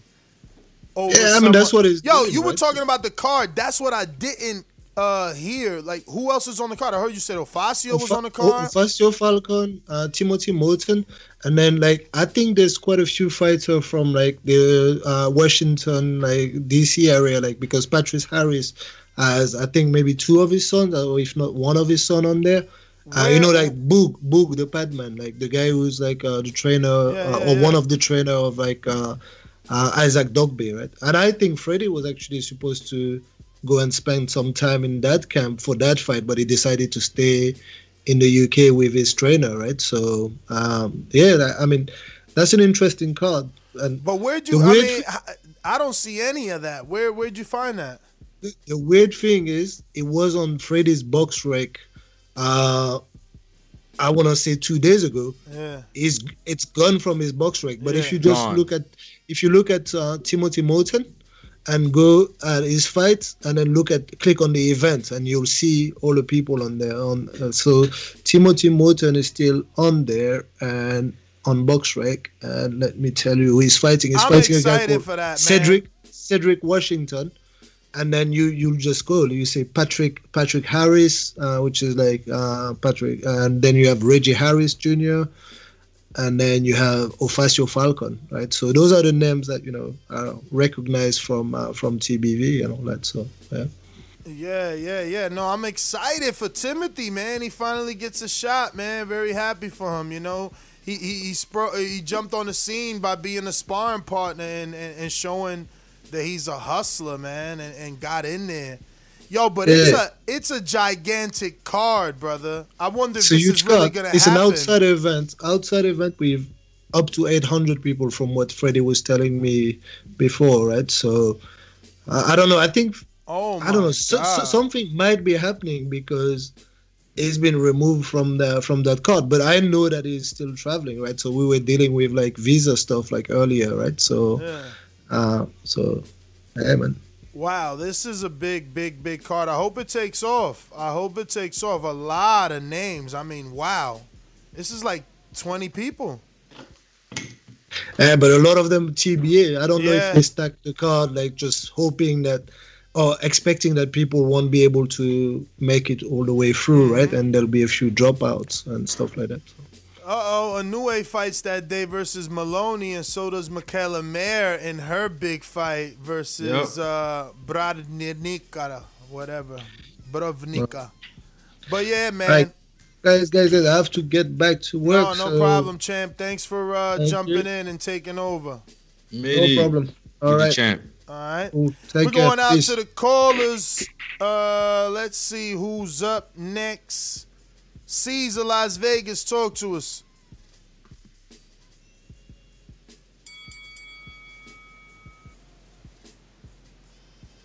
C's, just listening? All right, there you go. What's going on? Oh, how's my background? I don't want to hold up the show. I mean, you in the back. We hear you with your work, but do your thing. Go for it. Let me just give you my top 5 pound for pound real quick. Since we're talking about that, I'd say after this weekend, it'd be 1 Canelo, 2 Crawford, 3 Tio, 4 Earl, and 5 I'd have to give it to like a Manny Pacquiao. But that's my real quick top 5, yo. Great show, great interview, TV for life. Caesar, thanks for calling in. We're going out to Seattle, Washington. Mr. PBC, baby. BoxingVoice.com. I'm the flyest. Canelo talking about he believes he can win. Go to my kitchen. Get the sharpest knife. Cut the bullshit out. I don't care what you do good. I do every fucking thing great. Mr. PBC, baby. Yo. So the topic is Tio's number 1 on pound for pound list. Nah, where you have him ranked? What's your pound for pound list? The two lists have been updated, and Tio's ranked on both. Can you say that again? You kind of broke up. 2 lists have been updated, and T.O. is ranked on both. So we're asking the public where you have him ranked. I never really do pound for pound, but I mean, what he did that night with a dude that was, pound for pound already and unified, I would want to put him at number 1, truthfully, because he done what not a lot of people are doing. I mean, yeah, Canelo's doing that, but I'm talking about people who are supposed to be really, really good or not doing it. Yeah, that's like my call. Kind of got to get back into work. All right, champ. We going to across the pond. Idris, what up? You hear me? Yeah? We hear you. We pound for pound list. Yeah. Your pound for pound list. I got Crawford number 1. Canelo, Inoue. I've got to put Lopez in the top 5, 100%. I've got him number 4. Inoue's biggest win is Nonito. How you got him ahead of all those people, man? Yeah, but this guy started at the minimum weights. Them skeleton weights. Yeah. So go ahead and name some of the people he beat, other than Nonito. He's almost undisputed at his weight right now. You know what? He beat. Name the name. Bro, he won the WBSS. Who he beat? Name the name. You know what? Yeah, look. Inoue, check his box rec, innit? He's the guy's 4-day weight division champion. Bro. No, but here's the point I'm trying to make. You know what? Let me. He a Hall of Famer because he beat Jamie McDonald. Yes. Listen, I'm coming to eat some crow as well in my course. So I picked Lomachenko. I was totally wrong. If I was Lopez, I'll do a rematch because I think he can do that wrong side, like finish Chocolatito. Cut it. Champ. Name somebody on a Inoue resume is all I'm saying, man. We going to... Did we go to J-Matt? J-Matt, what up? You know how these bitches is in the sport. Total disrespect. Kid has no class, no style at all. I'm a gorilla, I'm a dog. I'm a dog, I'm a gorilla. The smartest thing you can do is to stay away from Derek. It can't be the boogeyman if I'm chasing. You want to bet? You can bet 100,000 on that. Let's bet $1 million. Easy. Let's bet $1 million. Yo, good morning. Can you hear me? Yes, sir. As great as what Tio accomplished yesterday, which he did be the hype and the sensation, I don't think it should be passed on. However, I never viewed Lomachenko as pound for pound, but I did come around to respecting his talent as the boxer, which is why I picked him. So no, I don't have T. He still got he got a champion at that weight division. He still got names. He's young, up and coming. He still got more room to prove it though. So my top 5 is Crawford. My number 1 is Crawford. My number 2 is Canelo. My number 3 is Demetrius Andrade, 3-time weight division champion. My number 4 is Jamal, and my number 5 is Jamel. I heard you smack your lips, Ness. Damn, it's opinionated. That's my call. To help. Oh, he's a 3-division champ. Well then, okay. Well, Canelo beat a few of those. You know what I'm saying? You know. Yes, he did. So I don't really understand, but it's all right, man. It's all right. Everybody's entitled to their opinion. That's what this is. A pound for pound is subjective, man. So I ain't mad at nobody. Like I said, you was projecting, so you expected something, so I gave you what you expected. JT, talk to us. So interesting that you come across like a nice guy, but you're really a piece of shit. Hey, that comment. No, that was a piece of fuck you. That was a piece of shit. You know, we're doing live TV. Man, I don't care. What are you gonna do about it? I'll tell you this, mother. Why do you have to talk like that? Well, I'm talking to you the way I want to talk to you. You have a problem? Turn off your station. I'm the best ever. Yeah, y'all can hear me? Yep. Clear. Hello? Yep. Yeah. What's up? I don't really care to have a pound for pound list because I never had Lomachenko on my pound for pound list. You know, he got a few good names on his resume. He doesn't have a big resume. Everybody's crediting him for his amateur style, which is he is a good amateur. And I can't take that away from him.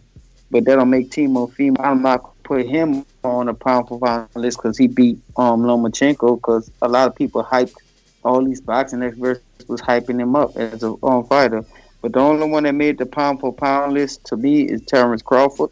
Even though I like Errol Spence over him, I just feel like Terrence Crawford accomplished more than Errol Spence. Errol been only at one weight division. When he start moving up in weight divisions, I could put him on the pound for pound list. Canelo, I will give him credit, but I just don't like how he moved. Cut it. My Gene Bed, talk to us. Good morning, everyone. What's up? Morning. All right, so I'm going to keep it kind of short. I'm just going to give you my top 10, which is ridiculous, and I know this, but I'm going to say it anyway. Canelo, number 1. Usyk, number 2. Bud, number 3. Jermell, number 4. Tyson, number 5. Tio, number 6. Earl, number 7. Triple G, number 8. Pacquiao, number 9. Rigo, number 10. I'll check you out on the next one. He lost me when he said Usyk was like top something. Yeah. I stopped even listening after that. CYP. Yo. I want to drop this real quick fact. When Chocolatito got beat by Wangek was on a 3-year win streak, 15 wins, 15 knockouts. He beat Chocolatito not once, twice, and knocked him out. Nobody was calling in talking about he should be pound for pound number 1 because he beat ESPN's pound for pound number 1. Keep your criteria the same. That's why CYP be on it. Now, when it comes to the pound for pound top 5, Crawford number 1, Canelo. I got Wilder because weight is about pound for pound. Spence and Mikey are my top 5. The other ones I'll read down, but I do got Jamel and Jamal in my top 10, and also got Loma at 8. You can't take away what Loma has done through the weight classes because it's about how good you could do with the bigger man and how good you could do with the great smaller man. That's what makes you pound for pound. When Bruce Lee created it, that was the point of it. Pounds. How big you are, how good you are against big dudes and great small dudes. That's what pound for pound is. Y'all got to get your criteria together so y'all can say. He just canceled out his own point. That's funny. What do you mean the bigger dudes and the little dudes? So who's the heavyweights fighting bigger? Isn't they all heavyweight? Anyways, just move on this. I hear you. Sony, Cincinnati.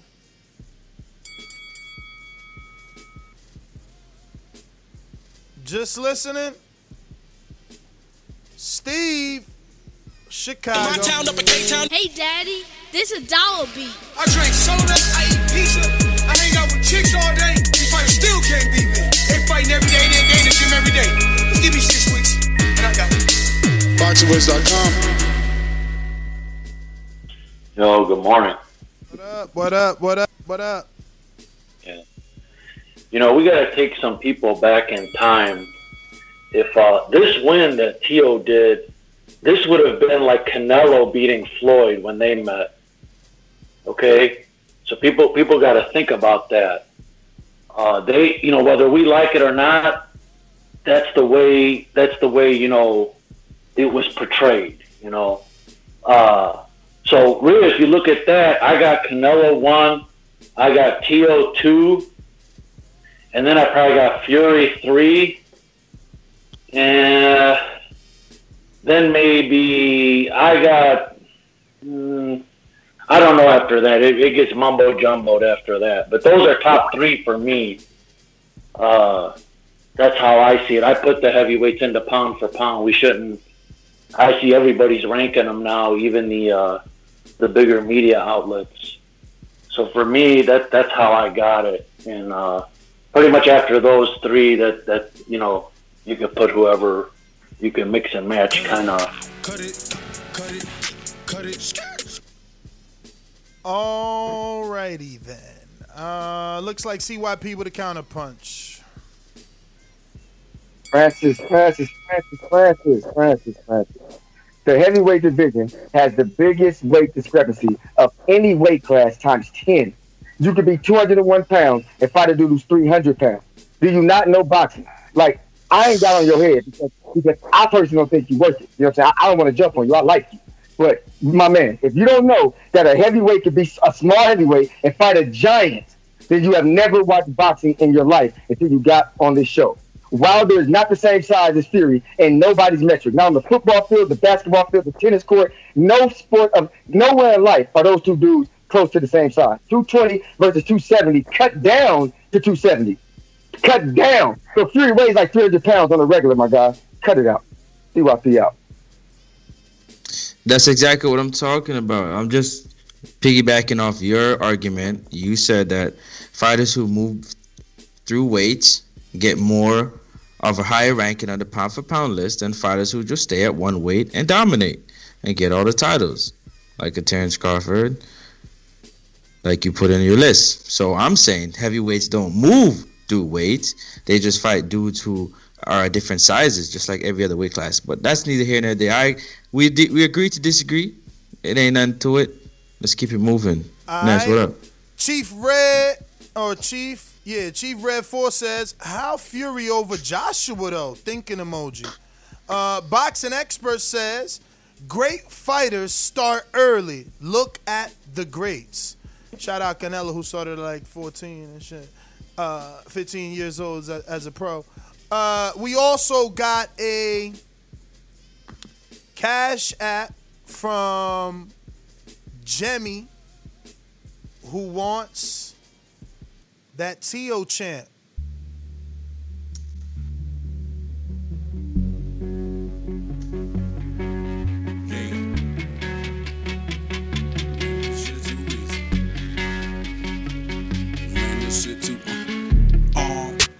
I wake up feeling like Mayweather. They calling me a prospect, but I know I'm way better. Moving up, man, I'm too big for you featherweights. In and out the ring, niggas violate. We demonstrate the city full of them bright lights. I'm always ready on fight night. Speed bagging and pad work. Running miles to my calf hurt. They asked about the place that I grew up. Shit get checked, man, I'm fresh out the sewer. Swinging like Wilder, split your medulla. Had to make something out of manure. Niggas high ballin', way out the budget. Can't get a fight, competition keep ducking. Forcing me to move up and wait. Put me in the ring with the champ, knock him out, it ain't nothing. We used to get our food with them stamps. Out here running miles when I cramp. I'm working hard, put that on guard. I live my life like a champ, yeah.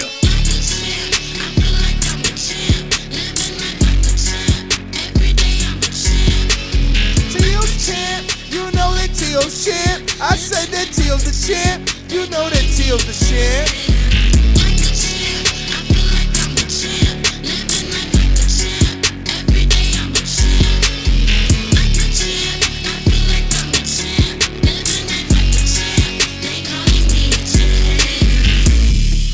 Every fight that I'm in, we win, we pop bottles.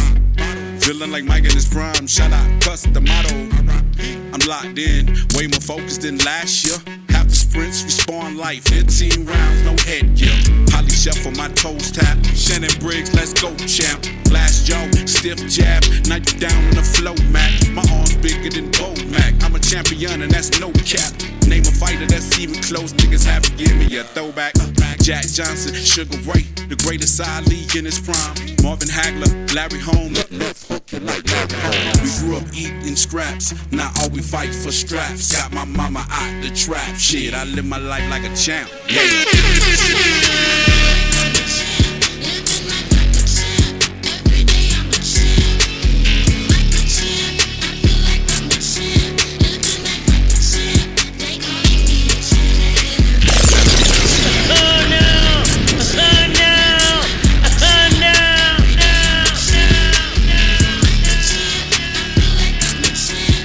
DJ Ness on the ones and twos. Colorado, stand up, Stonebone, talk to us. Man, that's fire as this shit I'm smoking right now, man. Shout out to the champ, man. That was fire. I got to my since pound for pound is so fictional, it's just I usually have like a top 3. And then the rest of the 7 are kind of like interchangeable. You know what I mean? Like, if Earl was to beat like a Crawford, even though he hadn't moved through divisions, I'm going to move him up because he's beating guys that is doing that. So, and then if he go to 54 and become a champion, then you would be like, yeah, that's number 1 type pound for pound stuff. Which if Tio would have beat a Devin Haney and then move up and beat a like a Taylor Ramirez type, no doubt I could be like, oh yeah, that's number one, number two type work. Right now, I got Bud and Canelo number 1 and 2, and it's not a myth. Cut it. Super chat. I was gonna get to them. You got him? I'm refreshing. If you got it pulled up. Yeah, I got him from Boxing Expert. I think that's the last one we got. Great fighters start early. Look at the greats.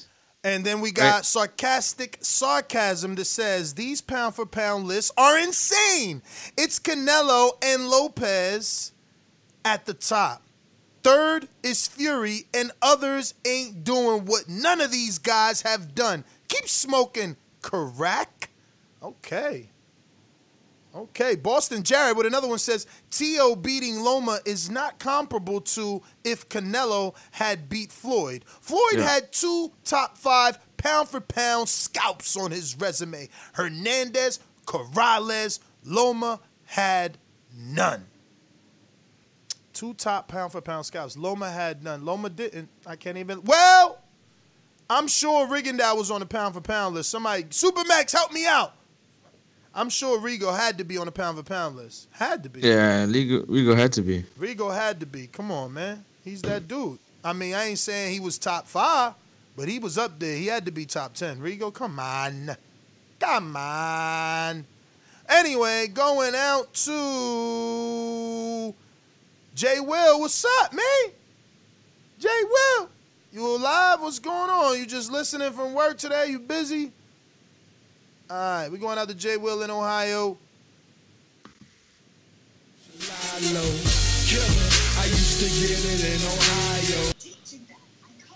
What up, Chip? Yeah, man.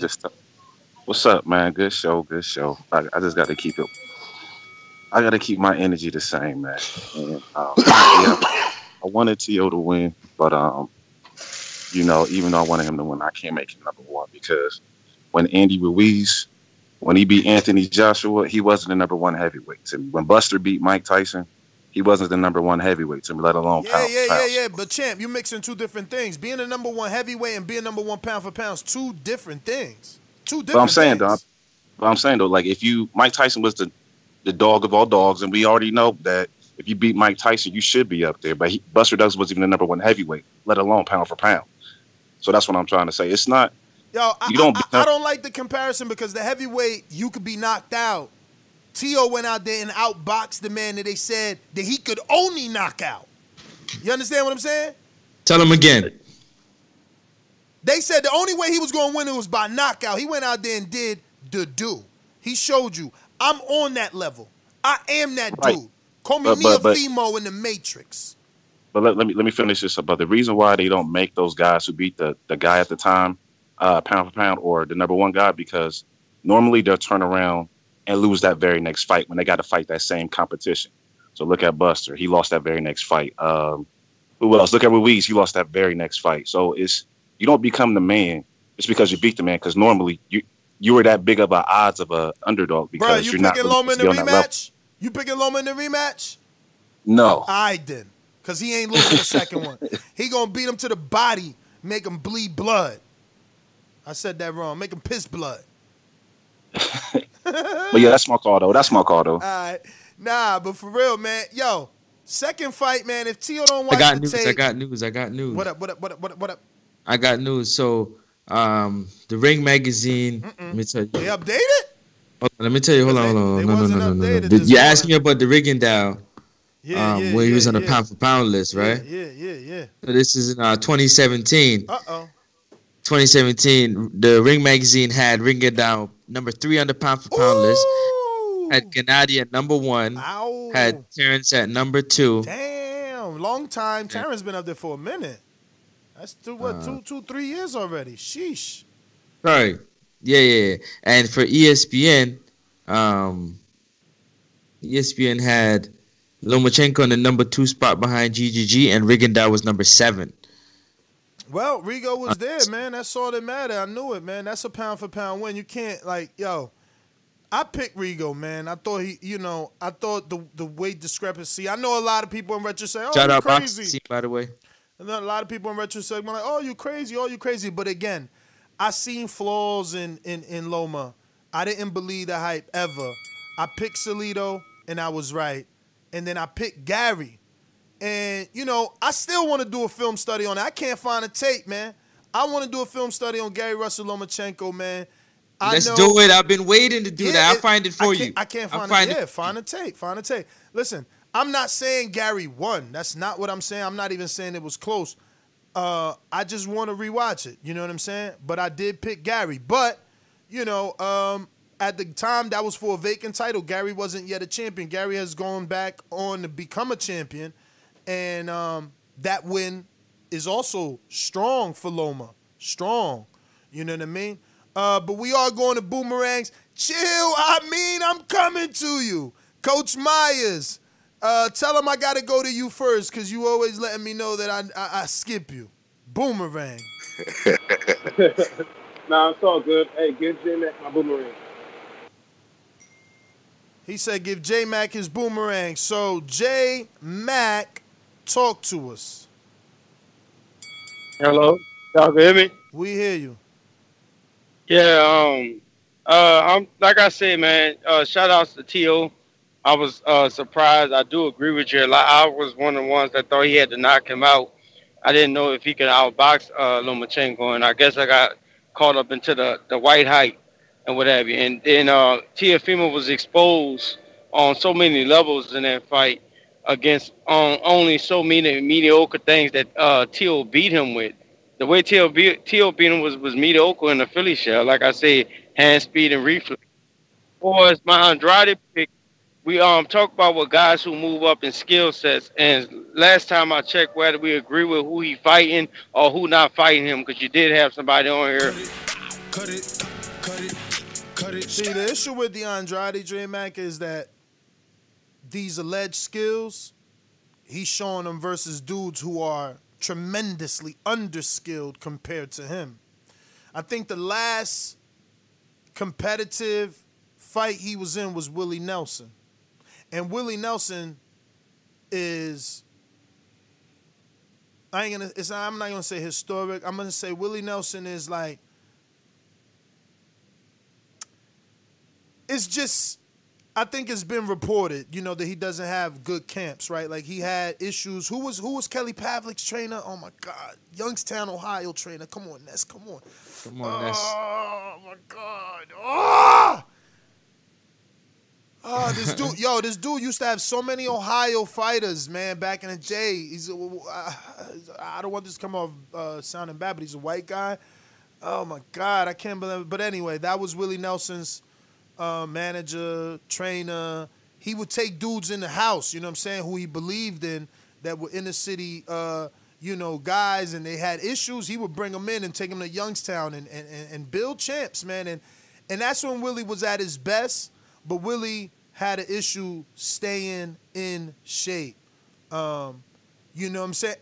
Hey, Coach Myers with the super chat. He says Willie Nelson did beat Harrison, though, Ness. And you hear me giving Willie Nelson credit. I just said Jack Lowe. Thank you. I just said that might arguably be the most competitive fight he was in, champ. Like that's the dude with the most, you know what I'm saying? Like recognition, even though he himself was always in an issue. Like he had Lou DiBella, Jack Lowe. It was mad stuff going on, man. So he never really got the, like, boom, take off. You know what I'm saying? He never got 3 good fights in a row or 3 good camps in a row, for that matter. But I ain't mad at you, J-Mac. I'm just saying it's arguable for me. I'm not doing eye tests. If it wasn't for this win and him beating a dude that was so overly hyped and taught to be the next touted, to be the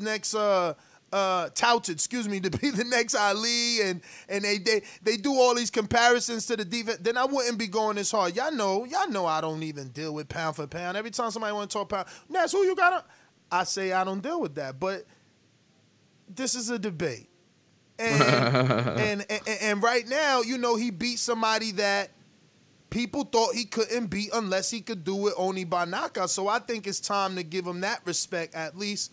And it'll last for a few days. Then, you know, he's got to go ahead and sign up for his next fight. But, you know, he did the unthinkable, man.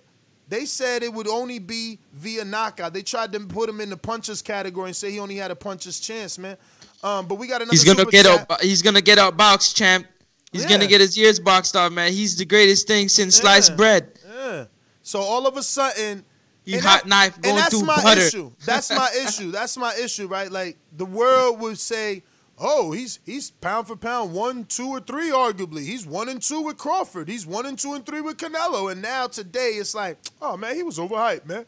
Oh man, come on, man." But when I would say it, "Oh, Ness, you disrespectful. Oh, you disrespectful. You got a European bias. This, that, and the third." So now he beats this guy, and everybody want to brush it off. Boston Jared with the super chat says, Akakov was in a competitive fight with Billy Joe Saunders. Selecki went life and death with Jacobs.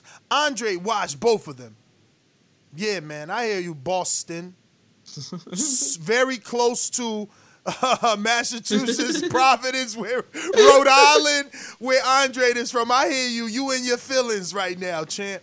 All of a sudden, Akakov, a.k.a. Wolverine, is a good name because he gave Billy Joe a good fight in a loss. So I get what you're saying. If you want to say, yo, Andre has showed levels, he's fought common opponents with other people and separated himself, I won't argue. But then he's also had very sloppy fights. I just can't see him. Brother, with the mistakes I've seen him making versus the Keelas, the Fox, he destroyed Fox better than Liam Williams. But he's made some mistakes, man. Keela most definitely. And Akinwande as well. I know I'm pronouncing that horrible. You know, he's been getting fatter, as Teddy Atlas likes to say, with his punches. And that's probably because he thinks he needs to sell out for his network. You know, maybe they're like, yo, if you get a few knockouts, we'll push the Canelo fight. And maybe that's why he's overcommitting with some of those shots. But if you don't believe that, if you don't think I'm being honest, you think I'm making that up, well then, like J-Mac likes to say, you don't, or CYP like told Francis, you ain't watching boxing because my man is over, his back foot is crossing his front foot. He's, I don't know. Look, I can't do this. You don't believe it? It is what it is. We're going to Boomerang. I mean, what up? So, yo, let me just throw out my top 5. I'll do my top 5 pound for pound. I got Bud, Canelo, Teal's number 3, Wilder, and Manny, right? I put Wilder the heavyweight on the list because if Wilder went down to cruiserweight, he'd kill somebody. You know what I'm saying? Better yet, if he was at 175, I doubt he can get his body down that low. But, I mean, come on, he'd be the man. So, got him on there. So, boom. Let's talk about it, too, what happens with these pound-for-pound lists. Just beating the guy, like I said, non-transferable. Buster Douglas beat Mike Tyson.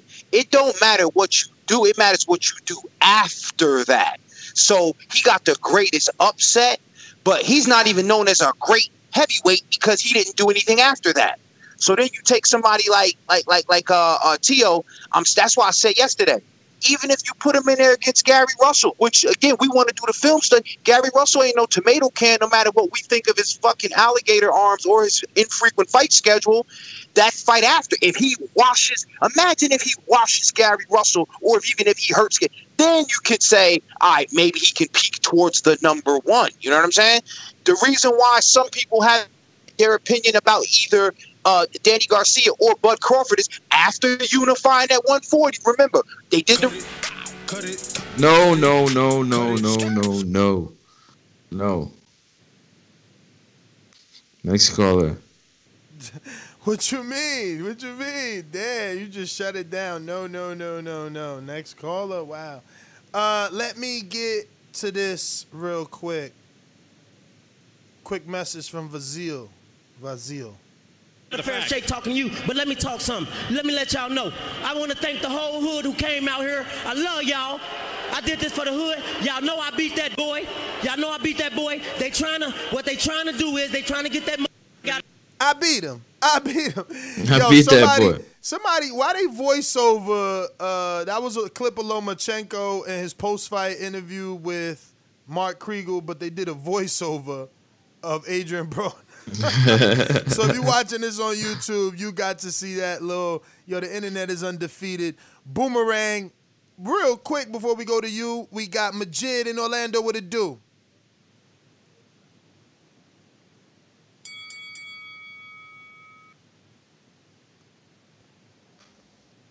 Majid, just listening, going once, twice. My Gene Bed Boomerang.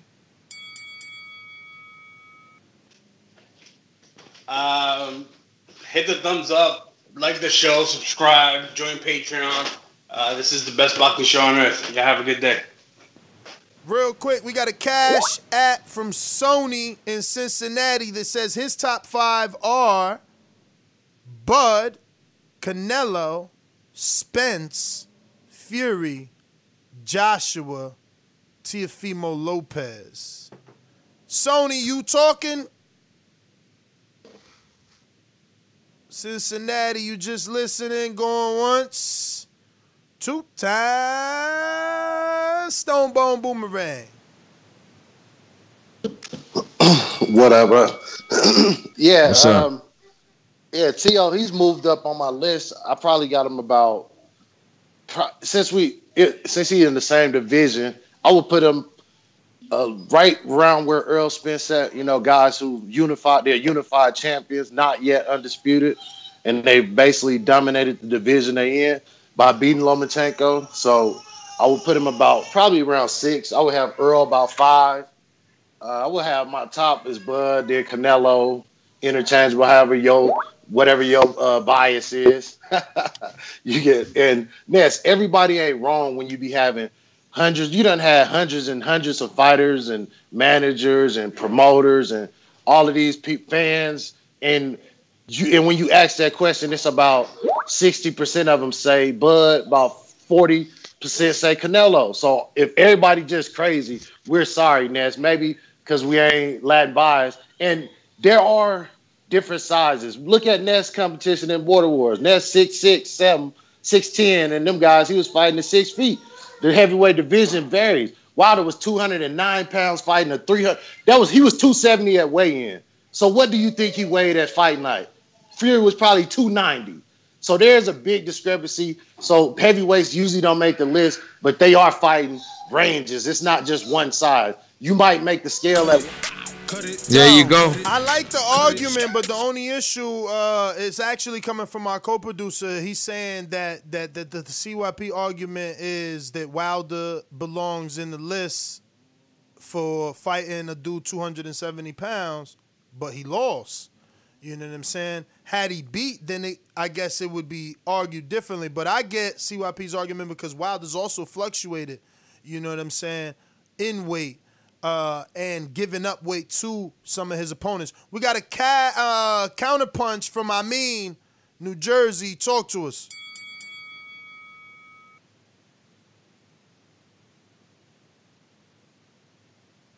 Oh, shit, I think he's gone. My bad. All right. So, looking like that is everybody. And I'm gonna refresh over here. Final thoughts. All right, so before we go, then I'm just gonna say, like, the reason why I said no, move on, is because I'm tired of people saying, like, okay, you have somebody that has accomplished and achieved a lot of things. So if you haven't achieved a lot of things, you probably won't know what it feels like for somebody trying to knock you off in terms of take your position or where you at or try to succeed more than what you have done so far, you know what I'm saying? And that's how it is. Lomachenko went out there and did it in 15 fights. Yes, he did. He's a 2-time Olympic gold medalist. Yes, he is. You know what I'm saying? His amateur record speaks for itself. But you got a young fighter that has done what he has done to put himself in the position to take on the quote-unquote the man, you know what I'm saying? And he put it on the man at his own game. So right now, when I'm saying this win is going to be significant in his career, no matter what happens in his career. This win's going to be significant. But for right now, he the man.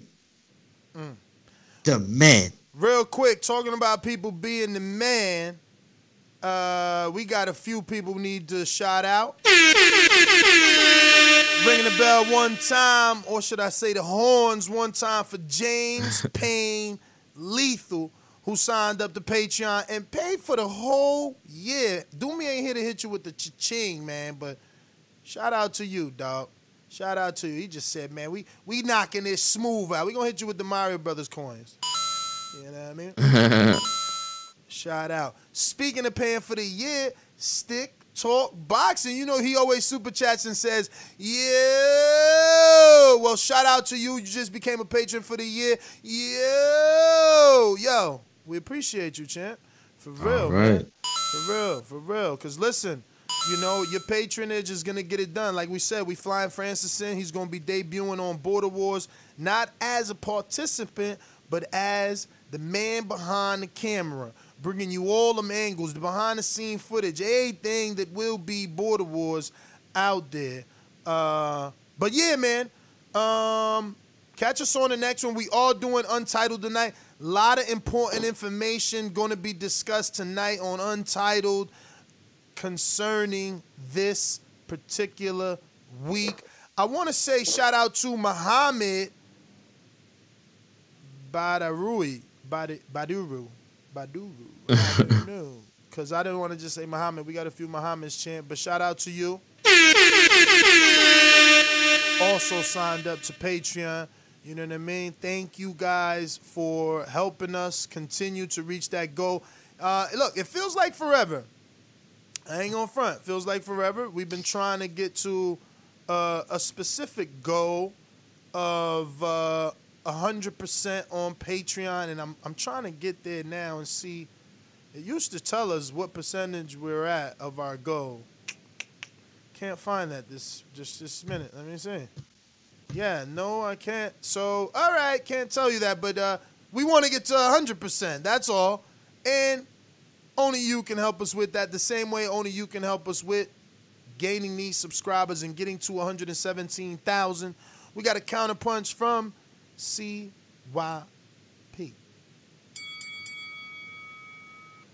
Yo, I want to end on this note. For all of y'all who have discrepancies about Wilder, I want to ask y'all a serious question. If Wilder versus Usyk was made for the undisputed cruiserweight championship, we all know Wilder can make the weight. If Wilder goes down there and beats Usyk, which y'all know, which most of y'all think he can, would y'all then say Wilder's pound for pound number 1, 2, or 3? This be real. Because you know he can go down to cruiserweight and be undisputed champion. And he's already been heavyweight champion of the world. Stop it. You know it. And if you can't answer that question, honestly, don't answer the question. But if there was $20 million put up for that fight, because it got to be worth it, you know Wilder's going to be undisputed cruiserweight champion. Cut it out. CYP out. CYP, thanks for calling in. King, I don't know, JT confirmed. JT wanted to give you a counterpunch. Go for it, I guess. I guess y'all talked. Yeah. Francis, you bugging. So now we could do this thing. You bugging because I just made the point. If Usyk, nobody put Usyk, and CP just said nobody put Usyk on a pound for pound if Wilder can't be on it. You know what I'm saying? Like, it ain't about Wilder. I'm just making the point of, you could do it in your division, but that's why I don't put Triple G on there. You can't be stuck at one weight like that. You know what I'm saying? Like, and if you can move the weight, I'll give you that. Usyk, nobody put Usyk on a pound for pound if Wilder can't go on a pound for pound then. I agree with that 100. Well, I don't even agree with that. I don't understand what that means. But at the same time, Usyk was a cruiserweight. But go ahead, Ness. Usyk moved up. Wilder got to move down if you want to, like, I don't know, like. That's it. You know, or the only argument is what CYP is saying, like, oh, he's giving up weight. But, like, other than that, you know, the only way to, you know, like, or dominate, which he was on his way to doing. But there was 2 other people claiming that status, and he has to beat them. And then it's like you pound for pound because you got 10 defenses and you beat everybody in your division. But it's hard to say Usyk's not pound for pound when he cleared out the cruiserweight division and now moved up. Now, if you want to say weight, I mean, it's hard because undisputed gets you basically pound for pound. That's everybody's argument for Crawford. So it's hard to say you can't put Usyk in there. But anyway, I'm out. Catch us on Untitled. It's over. Arrivederci. Peace.